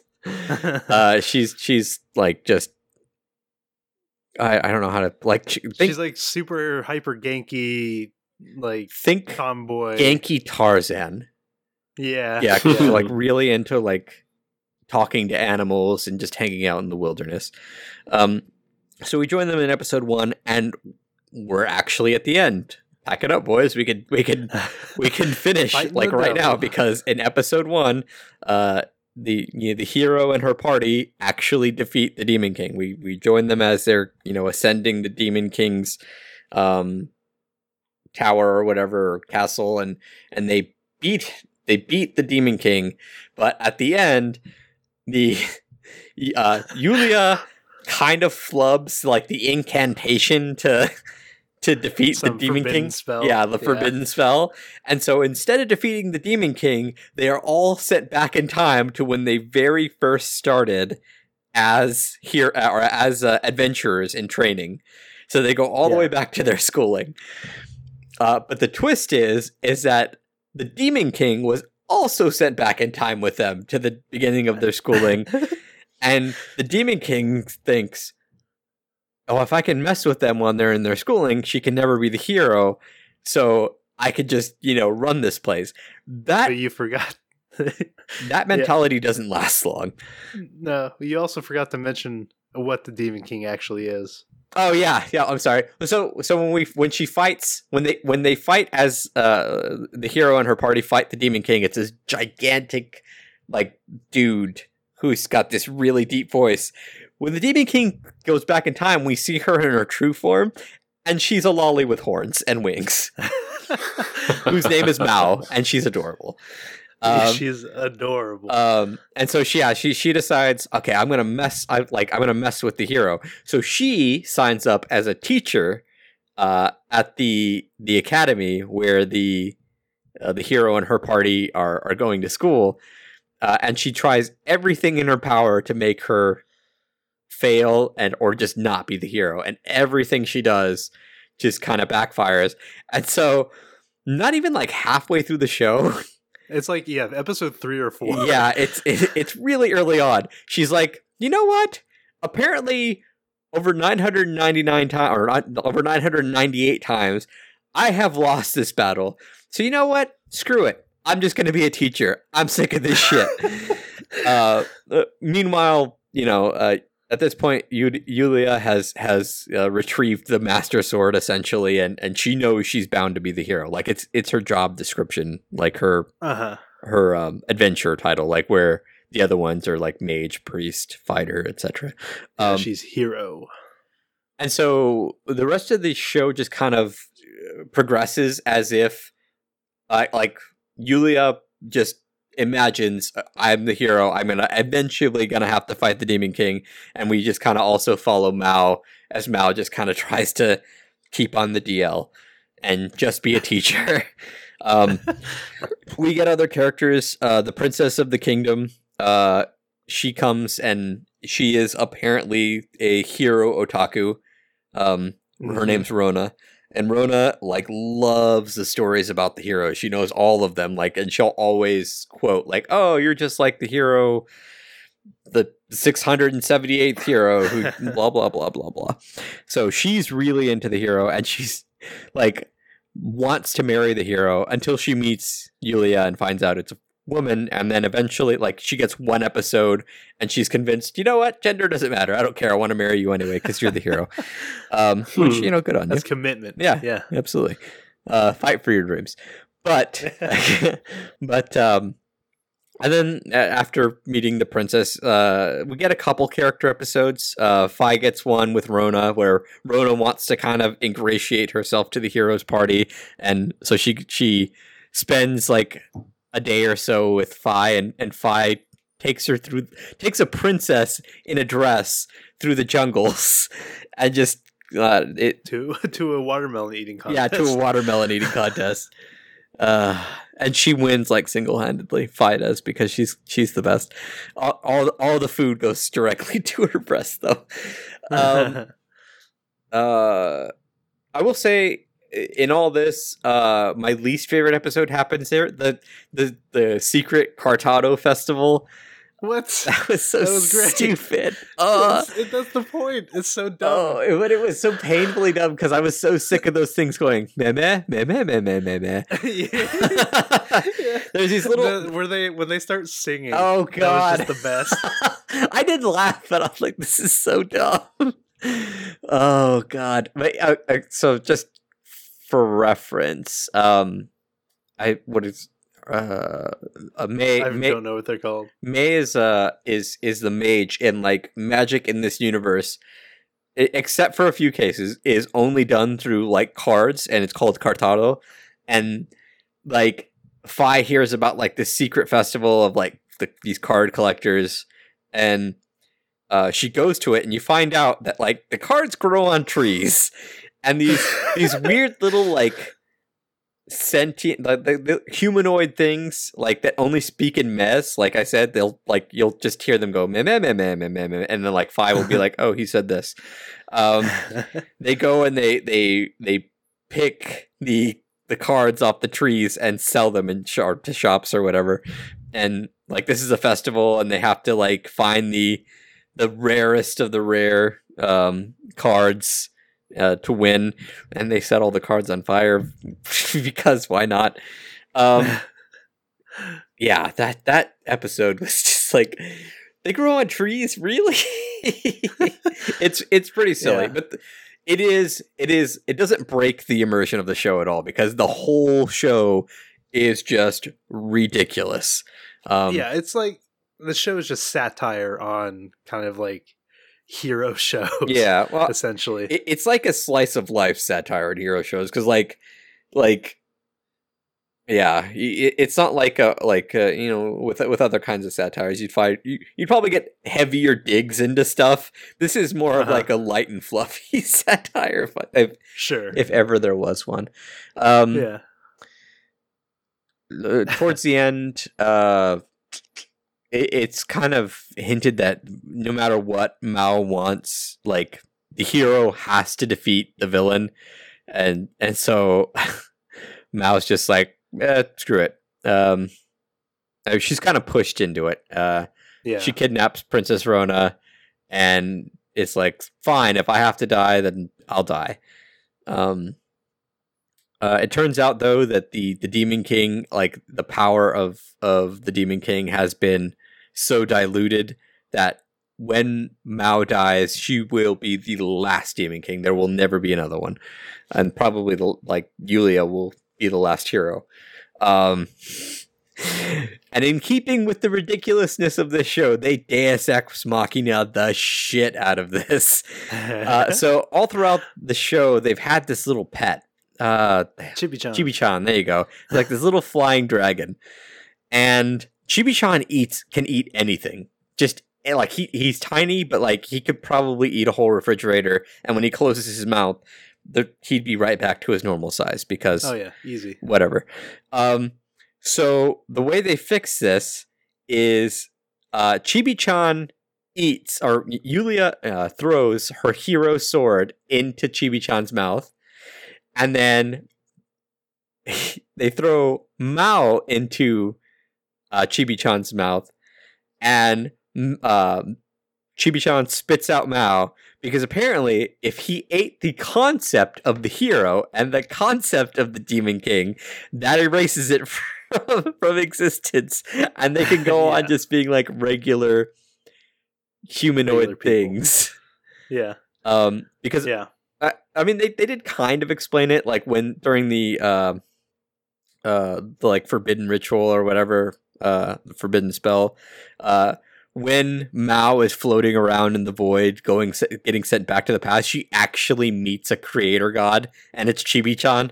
And then you see Chibi-chan in his whole form. He's this giant dragon. It's not Mao. It was the Golem. Oh, that's right. Maid. The Golem maid does. Because she was the one that came up with like this plan to have Chibi-chan eat Mao because she was eaten by Mao. Yeah. So that's why she's sentient and not all. She was sentient before. That's why she's free will, and she's more humanoid than she is Golem. Yeah. So yeah, it is a super silly ending to a super super silly show.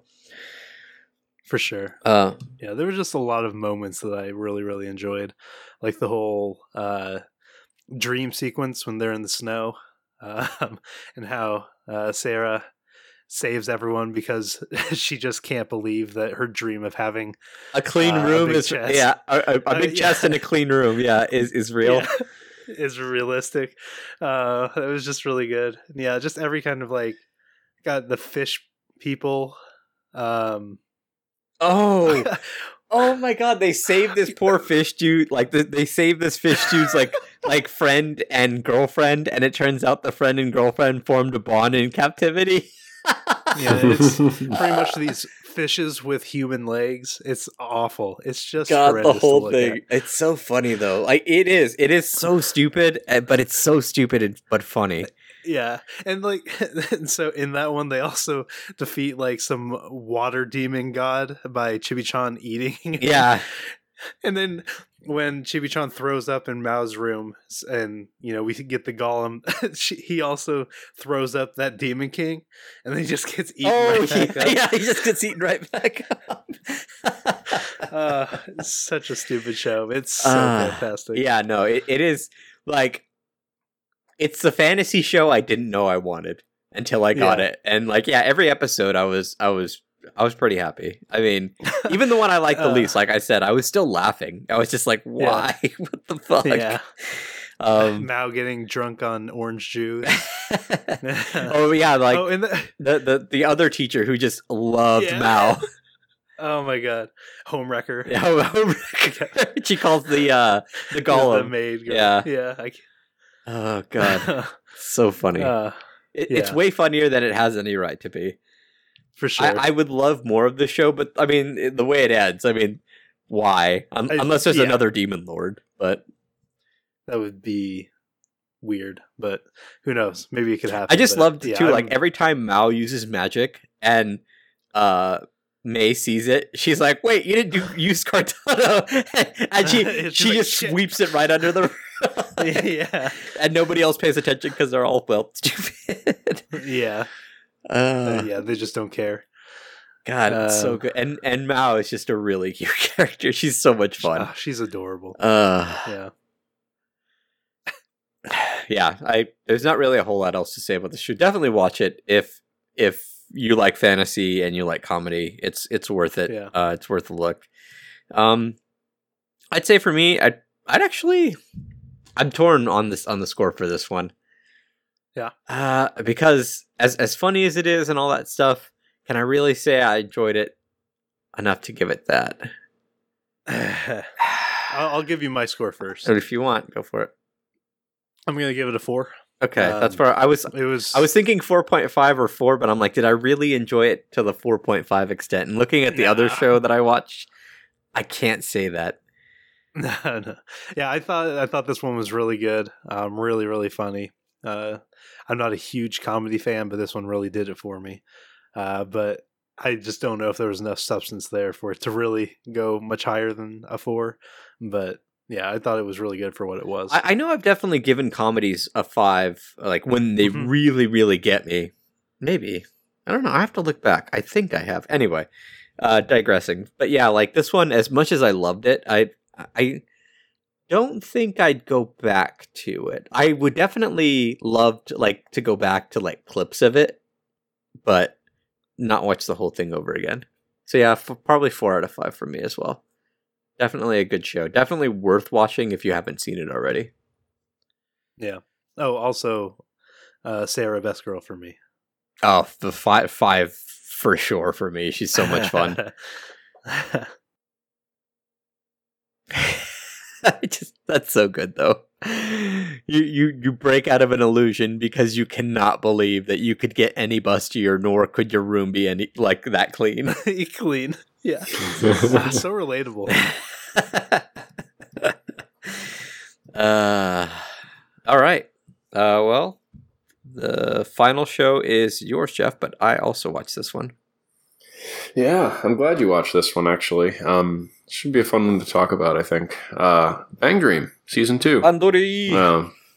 Yeah, I drafted this to basically force myself to watch the first season. Full disclosure, I did not watch the first season. I just didn't have time. Just a quick synopsis of the first season. We get the Twinkle, yeah, that, twinkle, and we get the origin story of Poppin' Party, which is, I mean, it's fine, but you can get that pretty easily. Sure. You miss a couple Poppin' Party songs, but it's fine. Yeah, I mean, I played the game. I haven't played it in a while, but I played the game enough to kind of get to know most of these characters through the game. And just to kind of get that out of the way, I think the show plays better maybe for people who play the game. There's a lot of like little Easter eggs. We've mentioned Easter eggs quite a few times, but there's little references to the game and interactions between characters from the game that I think are much more enjoyable if you know of them, obviously.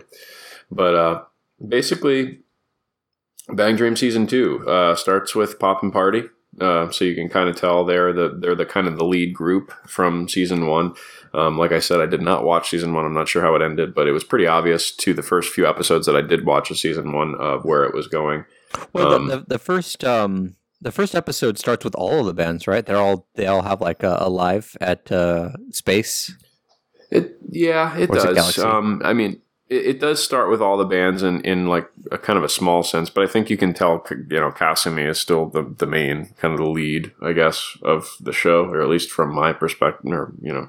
I mean, yeah, she what I can tell. Is. But yeah, the Season 2 introduces all the bands from the game, which I think is probably, as someone who played the game, exciting. But at the same token, I kind of... it was hard a little bit, especially through the first half of this, to kind of keep interested, because it really played out as a concert for each of the bands throughout the first half of this show, which was enjoyable in the sense that I liked watching it, to see the music and the concerts, and I thought it played pretty well in that way. But as far as like keeping a cohesive story, I thought that it was hard to follow that through the first half of this show. But we get a little backstory for each of the bands. We get this little skit, and then at the end of each of the first, I think 6 episodes, we got a little concert. And then after that, I believe it was episode 7, we started getting more of a story, again, kind of focusing on Poppin' Party and their kind of desire to have a live, like a self-sponsored live show. And from there, we get a little bit of kind of somewhat of a conflict, I guess. Yeah, I thought it was actually a very good conflict. I was surprised. With Otai. It's Tae. Yeah. It was actually pretty. It was a little heavier than I expected out of the show. Yeah, for sure. But you know, in the end, we still get pretty much every single episode. I think every single episode we're getting like a highlight song at the end of the episode. So the show really focuses heavily on the music, which I think Bang Dream has good music. So I think that's a strength for this show. And I'm going to let you, Carlos, kind of take it over if you want to kind of discuss the storyline that follows to the second half of the episode, or your kind of take on. Real quick, like going over, like, because you're right, the first half is like a band of the week stuff, and I understand why some people might not like it, but like I loved it because it was the only chance I was going to get to have a Pastel Palettes episode. Sure, they're my favorite band. Well, I should say honestly, I'll just get it out of the way right now. My biggest issue with the show is actually Poppin' Party. I think I wish that they weren't the headline band, because when we see more of the other bands, I've enjoyed it more because I just think the characters from the other bands have better personalities. I just think they're more enjoyable to watch. I think they're more well-rounded for a more realistic story. Poppin' Party, that is, because that's true. I mean, Rosalia maybe could make an anime on their own. Hello Happy World, that anime would be fucking nuts. But it was so good. Hello for Happy the couple World episodes. has one episode, and the laws of gravity just they don't apply to Kokoro. Where the fuck are the laws of gravity when it comes to that character? That scene where she jumps out of the second story window. That's a third story window. She jumps out of a third story window and fucking cartwheels over to them. Because because when you have that much money, gravity just fucks off. I love that character, but good lord, she's insane. And what they did to poor Misaki, Mishiru, when they made her jump out of the air balloon and do the Konami code to initiate flight mode. Oh my god, I was dying. I love that was my favorite episode. It was fun, but it's crazy. Also, one small thing about that episode. So I have a fear of heights. I am terrified of heights, and Kaoru has a fear of heights. Which, you know what, that made me feel a little bit closer to that character. I'm not, the biggest Kaoru fan, but I like her well enough. But I, get a little bond there. Sure, I get it. Now she's visibly afraid of heights on the air balloon. I get it. But there's this part where there's this event in the Bang Dream mobile game where she plays the quote unquote phantom thief and kidnaps one of the girls, and all this stuff happens. But so she's doing that in this episode with Poppin' Party, and she sits on this swing that's shaped like the moon, and the swing just kind of lifts her up into the air and takes her different places. As someone who's afraid of heights, like, not having anything around me to protect me as I'm being lifted off the ground would fucking freak me out. Right. Like, I'm okay with planes because I'm in an enclosed space. When I am not in an enclosed space and I get, I mean, I'm talking like top of a ladder, I'm not okay kind of stuff. Like, that would freak me out. So, little bit of a continuity error there. But yeah, other than that, to be fair, pointing out a continuity error in an episode with Hello Happy World is pretty silly. With a girl who jumps out of a third story window and lands in a full cartwheel as she goes across the soccer field. I love how spectacularly wealthy that girl is. It's so like I spent last night reading the comics in the game. They have the little comics strips. Sure. And I love all the ones where like the girls, like the women who wear the black suits, who are like her bodyguards, have to do shit for her. Like, I guess one day she looks up, Mishiru, the character, online, and so they shut down all the power and create Google pages about Mishiru for her to look up, and then they turn the power back on. I do love that band for just how crazy and over. I would love a Hello Happy World anime. Easily my favorite group. And yeah, it's totally outrageous, but it's so much fun and so funny to kind of watch. But I don't think you can get the same kind of drama. Like if you're trying to have like a more serious story out of them. Yeah. Now you could definitely do like a drama show with Rosalia. And I'm still really, really hoping for the day when they do Pastel Palette's origin story, because like they briefly cover it in the one episode that Pastel Palettes gets. But the way they put it, it's like because like Pastel Palette's origin is they were set up as an idol group, but the producers didn't want them to waste time learning the instruments or even learning how to sing, so Aya was going to lip sync, and all the girls were going to, pretend play their instruments. And during their first live, they were kind of outed by faulty equipment. And they did kind of gloss over that whole thing. Well, the way they put it, it sounds like the girls wanted to do that, wanted to lip sync and all that stuff. They don't emphasize, like, because in the game, you get the origin story where the producers, like, where Aya and all the girls are like, give us a chance, and the producers are like, no, you're just going to screw it up, you're just going to lip sync, and how much they had to come back from this horribly negative sure. like it does make the characters, I guess, from the perspective like of just the show, a lot less likable, I guess, kind of seeing it that way.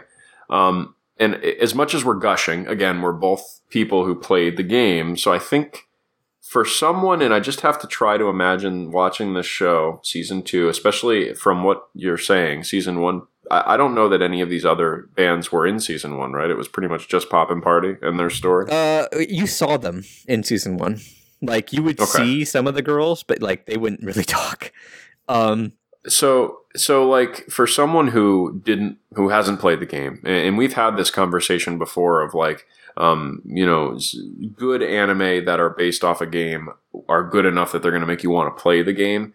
For someone who hasn't played the game, to just be thrust into this world with all of these bands that you've never seen before, all of a sudden, and they're like clearly playing a huge role in the story, I could see this being jarring and potentially kind of off-putting, I guess, for someone like that. For sure. I can't imagine a whole lot of people who just follow the anime for this one who haven't seen the other bands, because even if they just watched the anime, if they followed anything about Bang Dream, even the slightest bit, they would know about Kuro Papiko, which was the short, and the short had all the bands in it. I mean, there has to be, like, there admittedly does have to be some, like, contingent of the people who've seen the first season who just completely did not watch anything else. I would hope that this season kind of encouraged them to step more into it. I would hope so too, because the music's awesome, especially Roselia's stuff. Yeah, George, I mean, just about every episode ends with a song. Just about every episode, and even the ones that don't end with a song will have a song in the middle of them. Yep. So yeah, there's a lot of music. I mean, the show was. I mean, not only did they have the concert at the end of each episode, but throughout the episodes there was a lot of just kind of practicing. In clearly, the people who worked on this were very, knowledgeable and were musically inclined, I'd say. So, well, I mean, they actually do have lives. Three of the bands, Roselia and Poppin' Party, are actually full groups that play their instruments and sing the songs like at lives.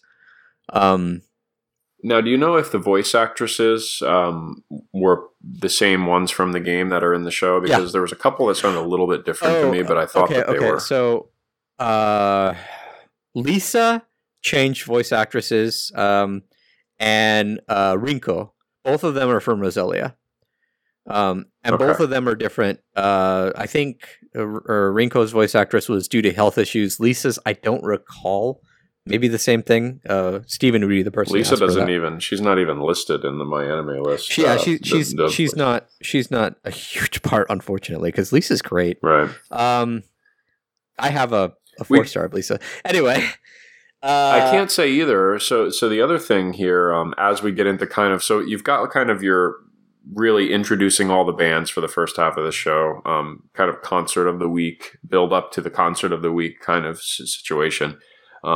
And then from there, you get into this you start getting back into the story, and they introduce this new character, and she was kind of introduced earlier. Yeah, but that's one thing I was kind of excited for, because this is one thing we don't have in the game yet. Right.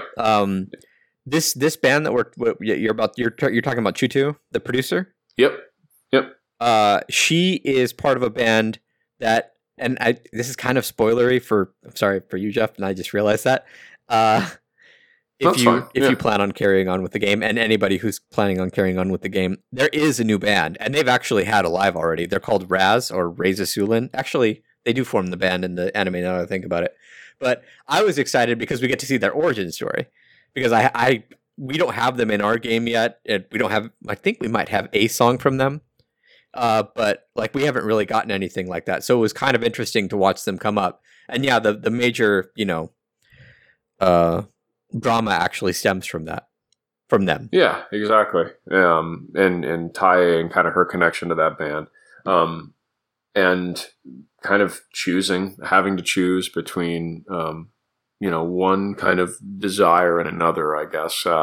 Does she want to kind of pursue more I pulled out of this, does she want to pursue more the serious business end of music, or does she want to pursue more the fun, friendly end of music? Well, I mean, for those of you listening who want to hear the spoilers to see whether or not you're going to watch the show, essentially, this girl named, like, her name is Chutu. She's a producer.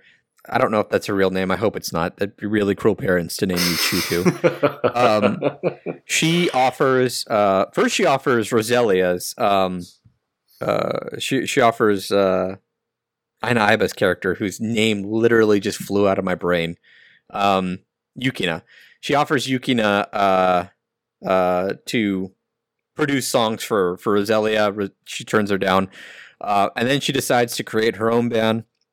And she slowly but surely throughout the episodes, we actually see her recruiting various people. And at one point, one of the guitarists knows Ty from Poppin' Party and says, "Hey, would you like to play with us?" So she tells her fellow members of Poppin' Party, "Hey, I'm going to go be a supporting member of this new band while they're getting their footing." And Otai plays so well that Chutu's like, "Hey, I want you to join my band. I'm poaching you from Poppin' Party." And there's this there is that drama where Otai is like, "Do I want to stay with my childhood friend and pursue, like you said, the business side of music, or do I stay with Poppin' Party, my high school band, and continue to create memories with them?" And potentially get into the business side, but I mean, most high school bands, let's be real, don't.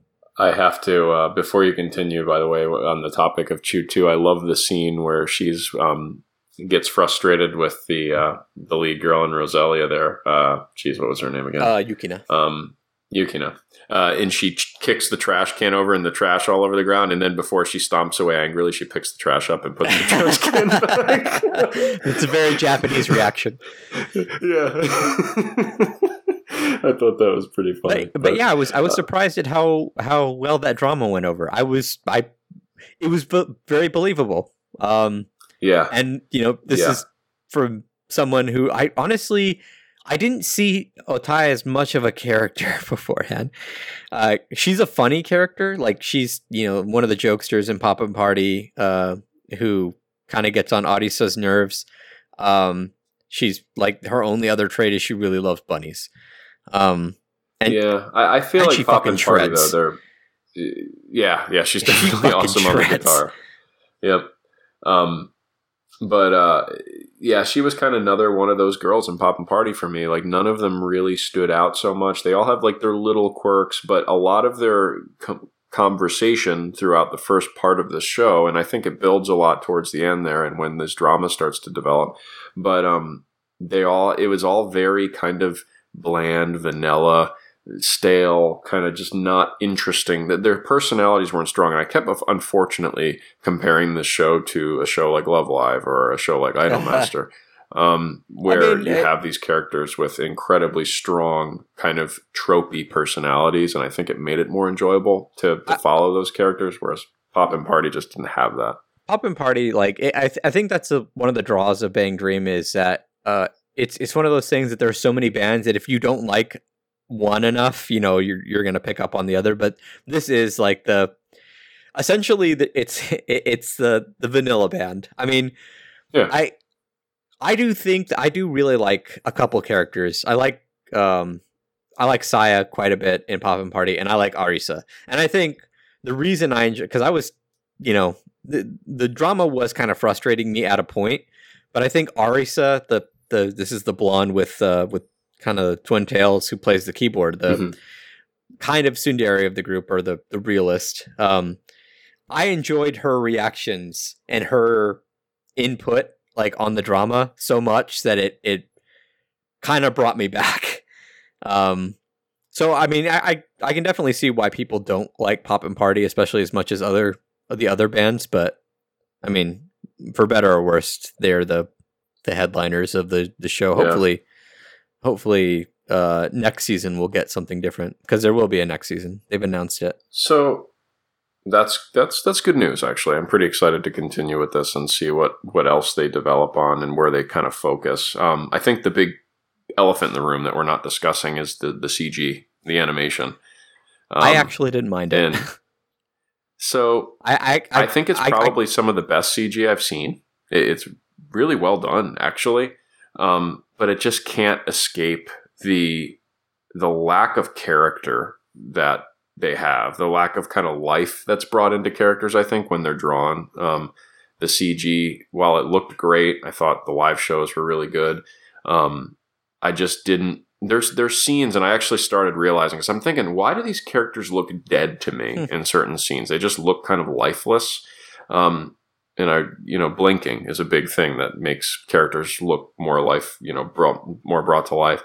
And there were entire scenes, like for large periods of time, where the characters wouldn't blink, and I think that's what was kind of bringing me down on them. But it was harder to connect, I guess, with them because they felt fake. I know a lot of people say that they didn't care for the CG, either, like you say, either they liked the live show but they didn't like the overall product, or some people just didn't like the whole thing or the thing as a whole. But I think playing the game and playing through the stories and stuff like that, I'm kind of used to seeing them more like this anyway, so I wasn't really affected by it. That's fair. Early on, I was like, the first episode, I was like, okay, well, I guess we're doing all CG. But after that, I mean, it really didn't bother me. And I think what really did it for me was the live shows. Yeah. What do you call it? I thought the live shows were really well done. I also think the CG, I don't think the CG is I don't think it's something that's a real deal breaker for me. I didn't hate it. But I also just felt like maybe it was part of why I wasn't connecting with the characters as much as I could have. It's entirely possible that the reason I did was because I played the game and I like the characters quite a bit already. But sure. I think that I would rather it be all CG and get the performances every episode where I see their hands moving the way they're supposed to, and especially for like on the drums, I see every hit of the drum and it matches perfectly. Then either something like maybe this is an extreme example, but like Ongaku Shoujo, where they use the same animation over and over again, or sure, like as much as I love Idolmaster, like the middle episodes of Idolmaster where every song boiled down to music to stills, and the stills are fine and they're fun, but I would much rather see the music being performed.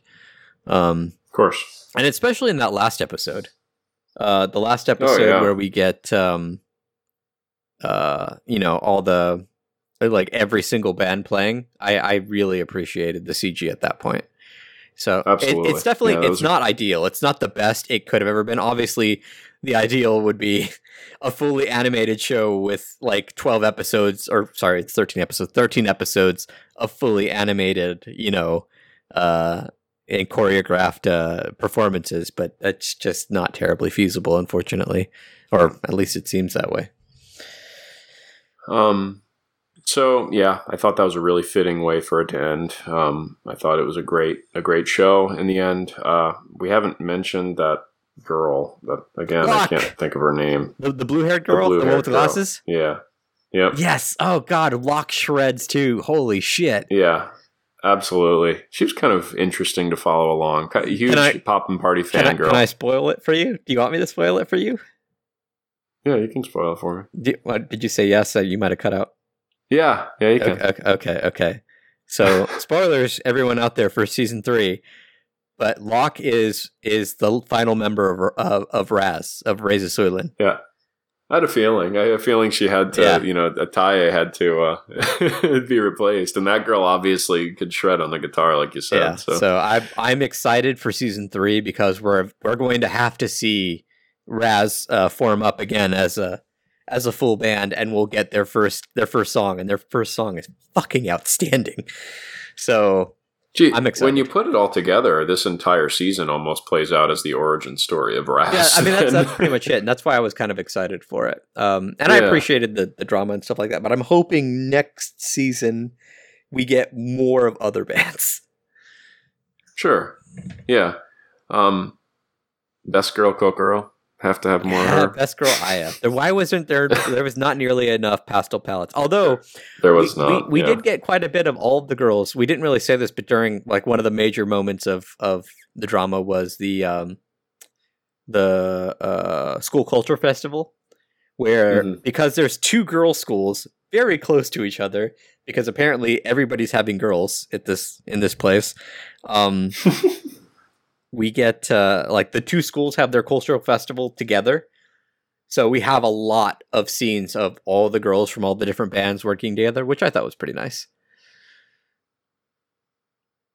Yeah, I agree. I mean, I agree. We really didn't get a lot of Aya, and she's definitely a cute character. I would have liked to have seen more of her, and several of the other kind of side girls from Pastel Palettes especially didn't get a lot of love.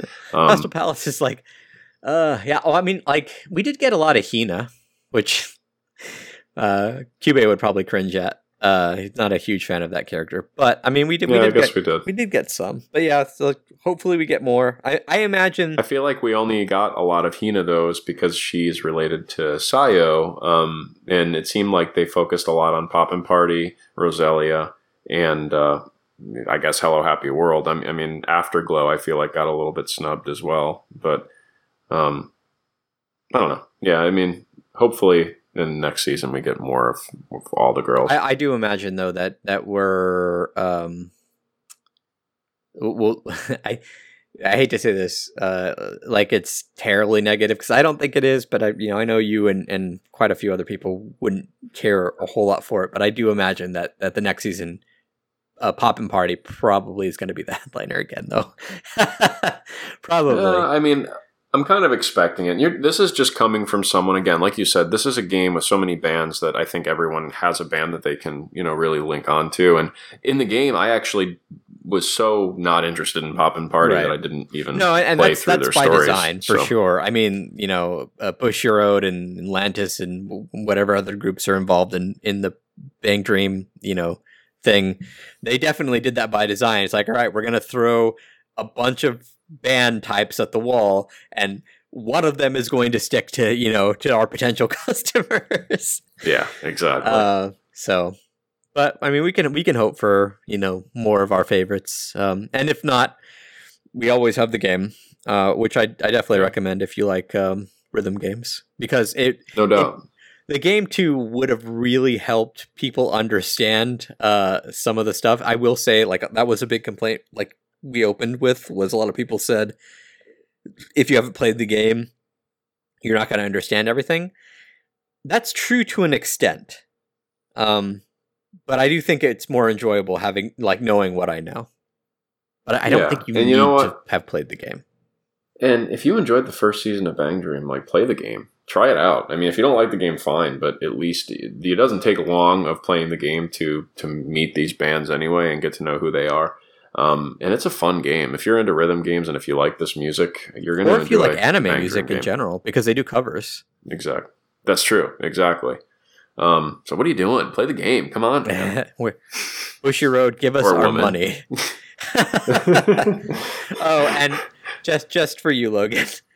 So once in this anime, one girl, while practicing, does play Twinkle Twinkle Little Star. Son of a bitch. Couldn't get away from it. Who is it? I think it's Locke. I think Locke is practicing. No, maybe it's not Locke. I don't remember. But I remember I heard it once, and I'm like, God damn it, Logan's right. But it's a good season. It was a lot of fun for me. But again, take that with a grain of salt. I am a fan. Sure. I think there was some points where I was kind of getting a little bit low on it. Just I was kind of bored at certain points, but I think it was just maybe following characters I just didn't care too much about. Or there wasn't much going on. You definitely represent more of the non. I mean, you are a fan as well, but sure. There's definitely people out there who echo you for sure, and I can't fault them. But as a fan, I loved it. So. And I do see Rinko has 2 Japanese voice actresses, so that must be the one where you said she was sick at one point. Well, no. She's the reason she has 2 is they must not have taken her original one off because one left. She's gone. And yeah, Rinko, okay. She doesn't sound the same to me, which I'm really sad about. Yeah, I think that may have been the character that I was noticing. Just didn't sound the same. I can't make the connection between that character and that voice.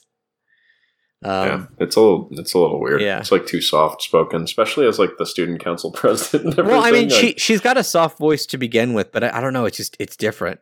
It's a different kind of soft, which is weird to say out loud. Different kind of soft.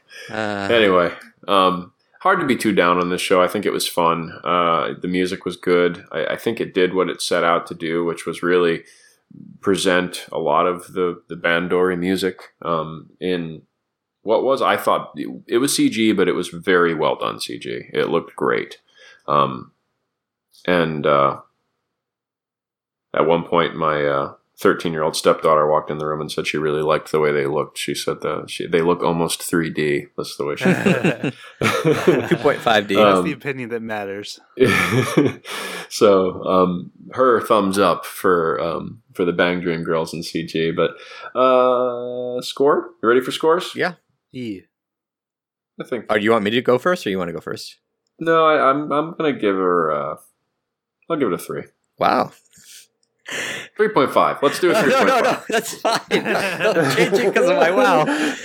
No, I was on the fence between 3 and 3.5. I think it was enough fun for me. I detract points for a little bit for the CG, a little bit because Poppin' Party's boring, and a little bit because it needed more Kokoro, I guess. Steven is going to come out of his headphones at you.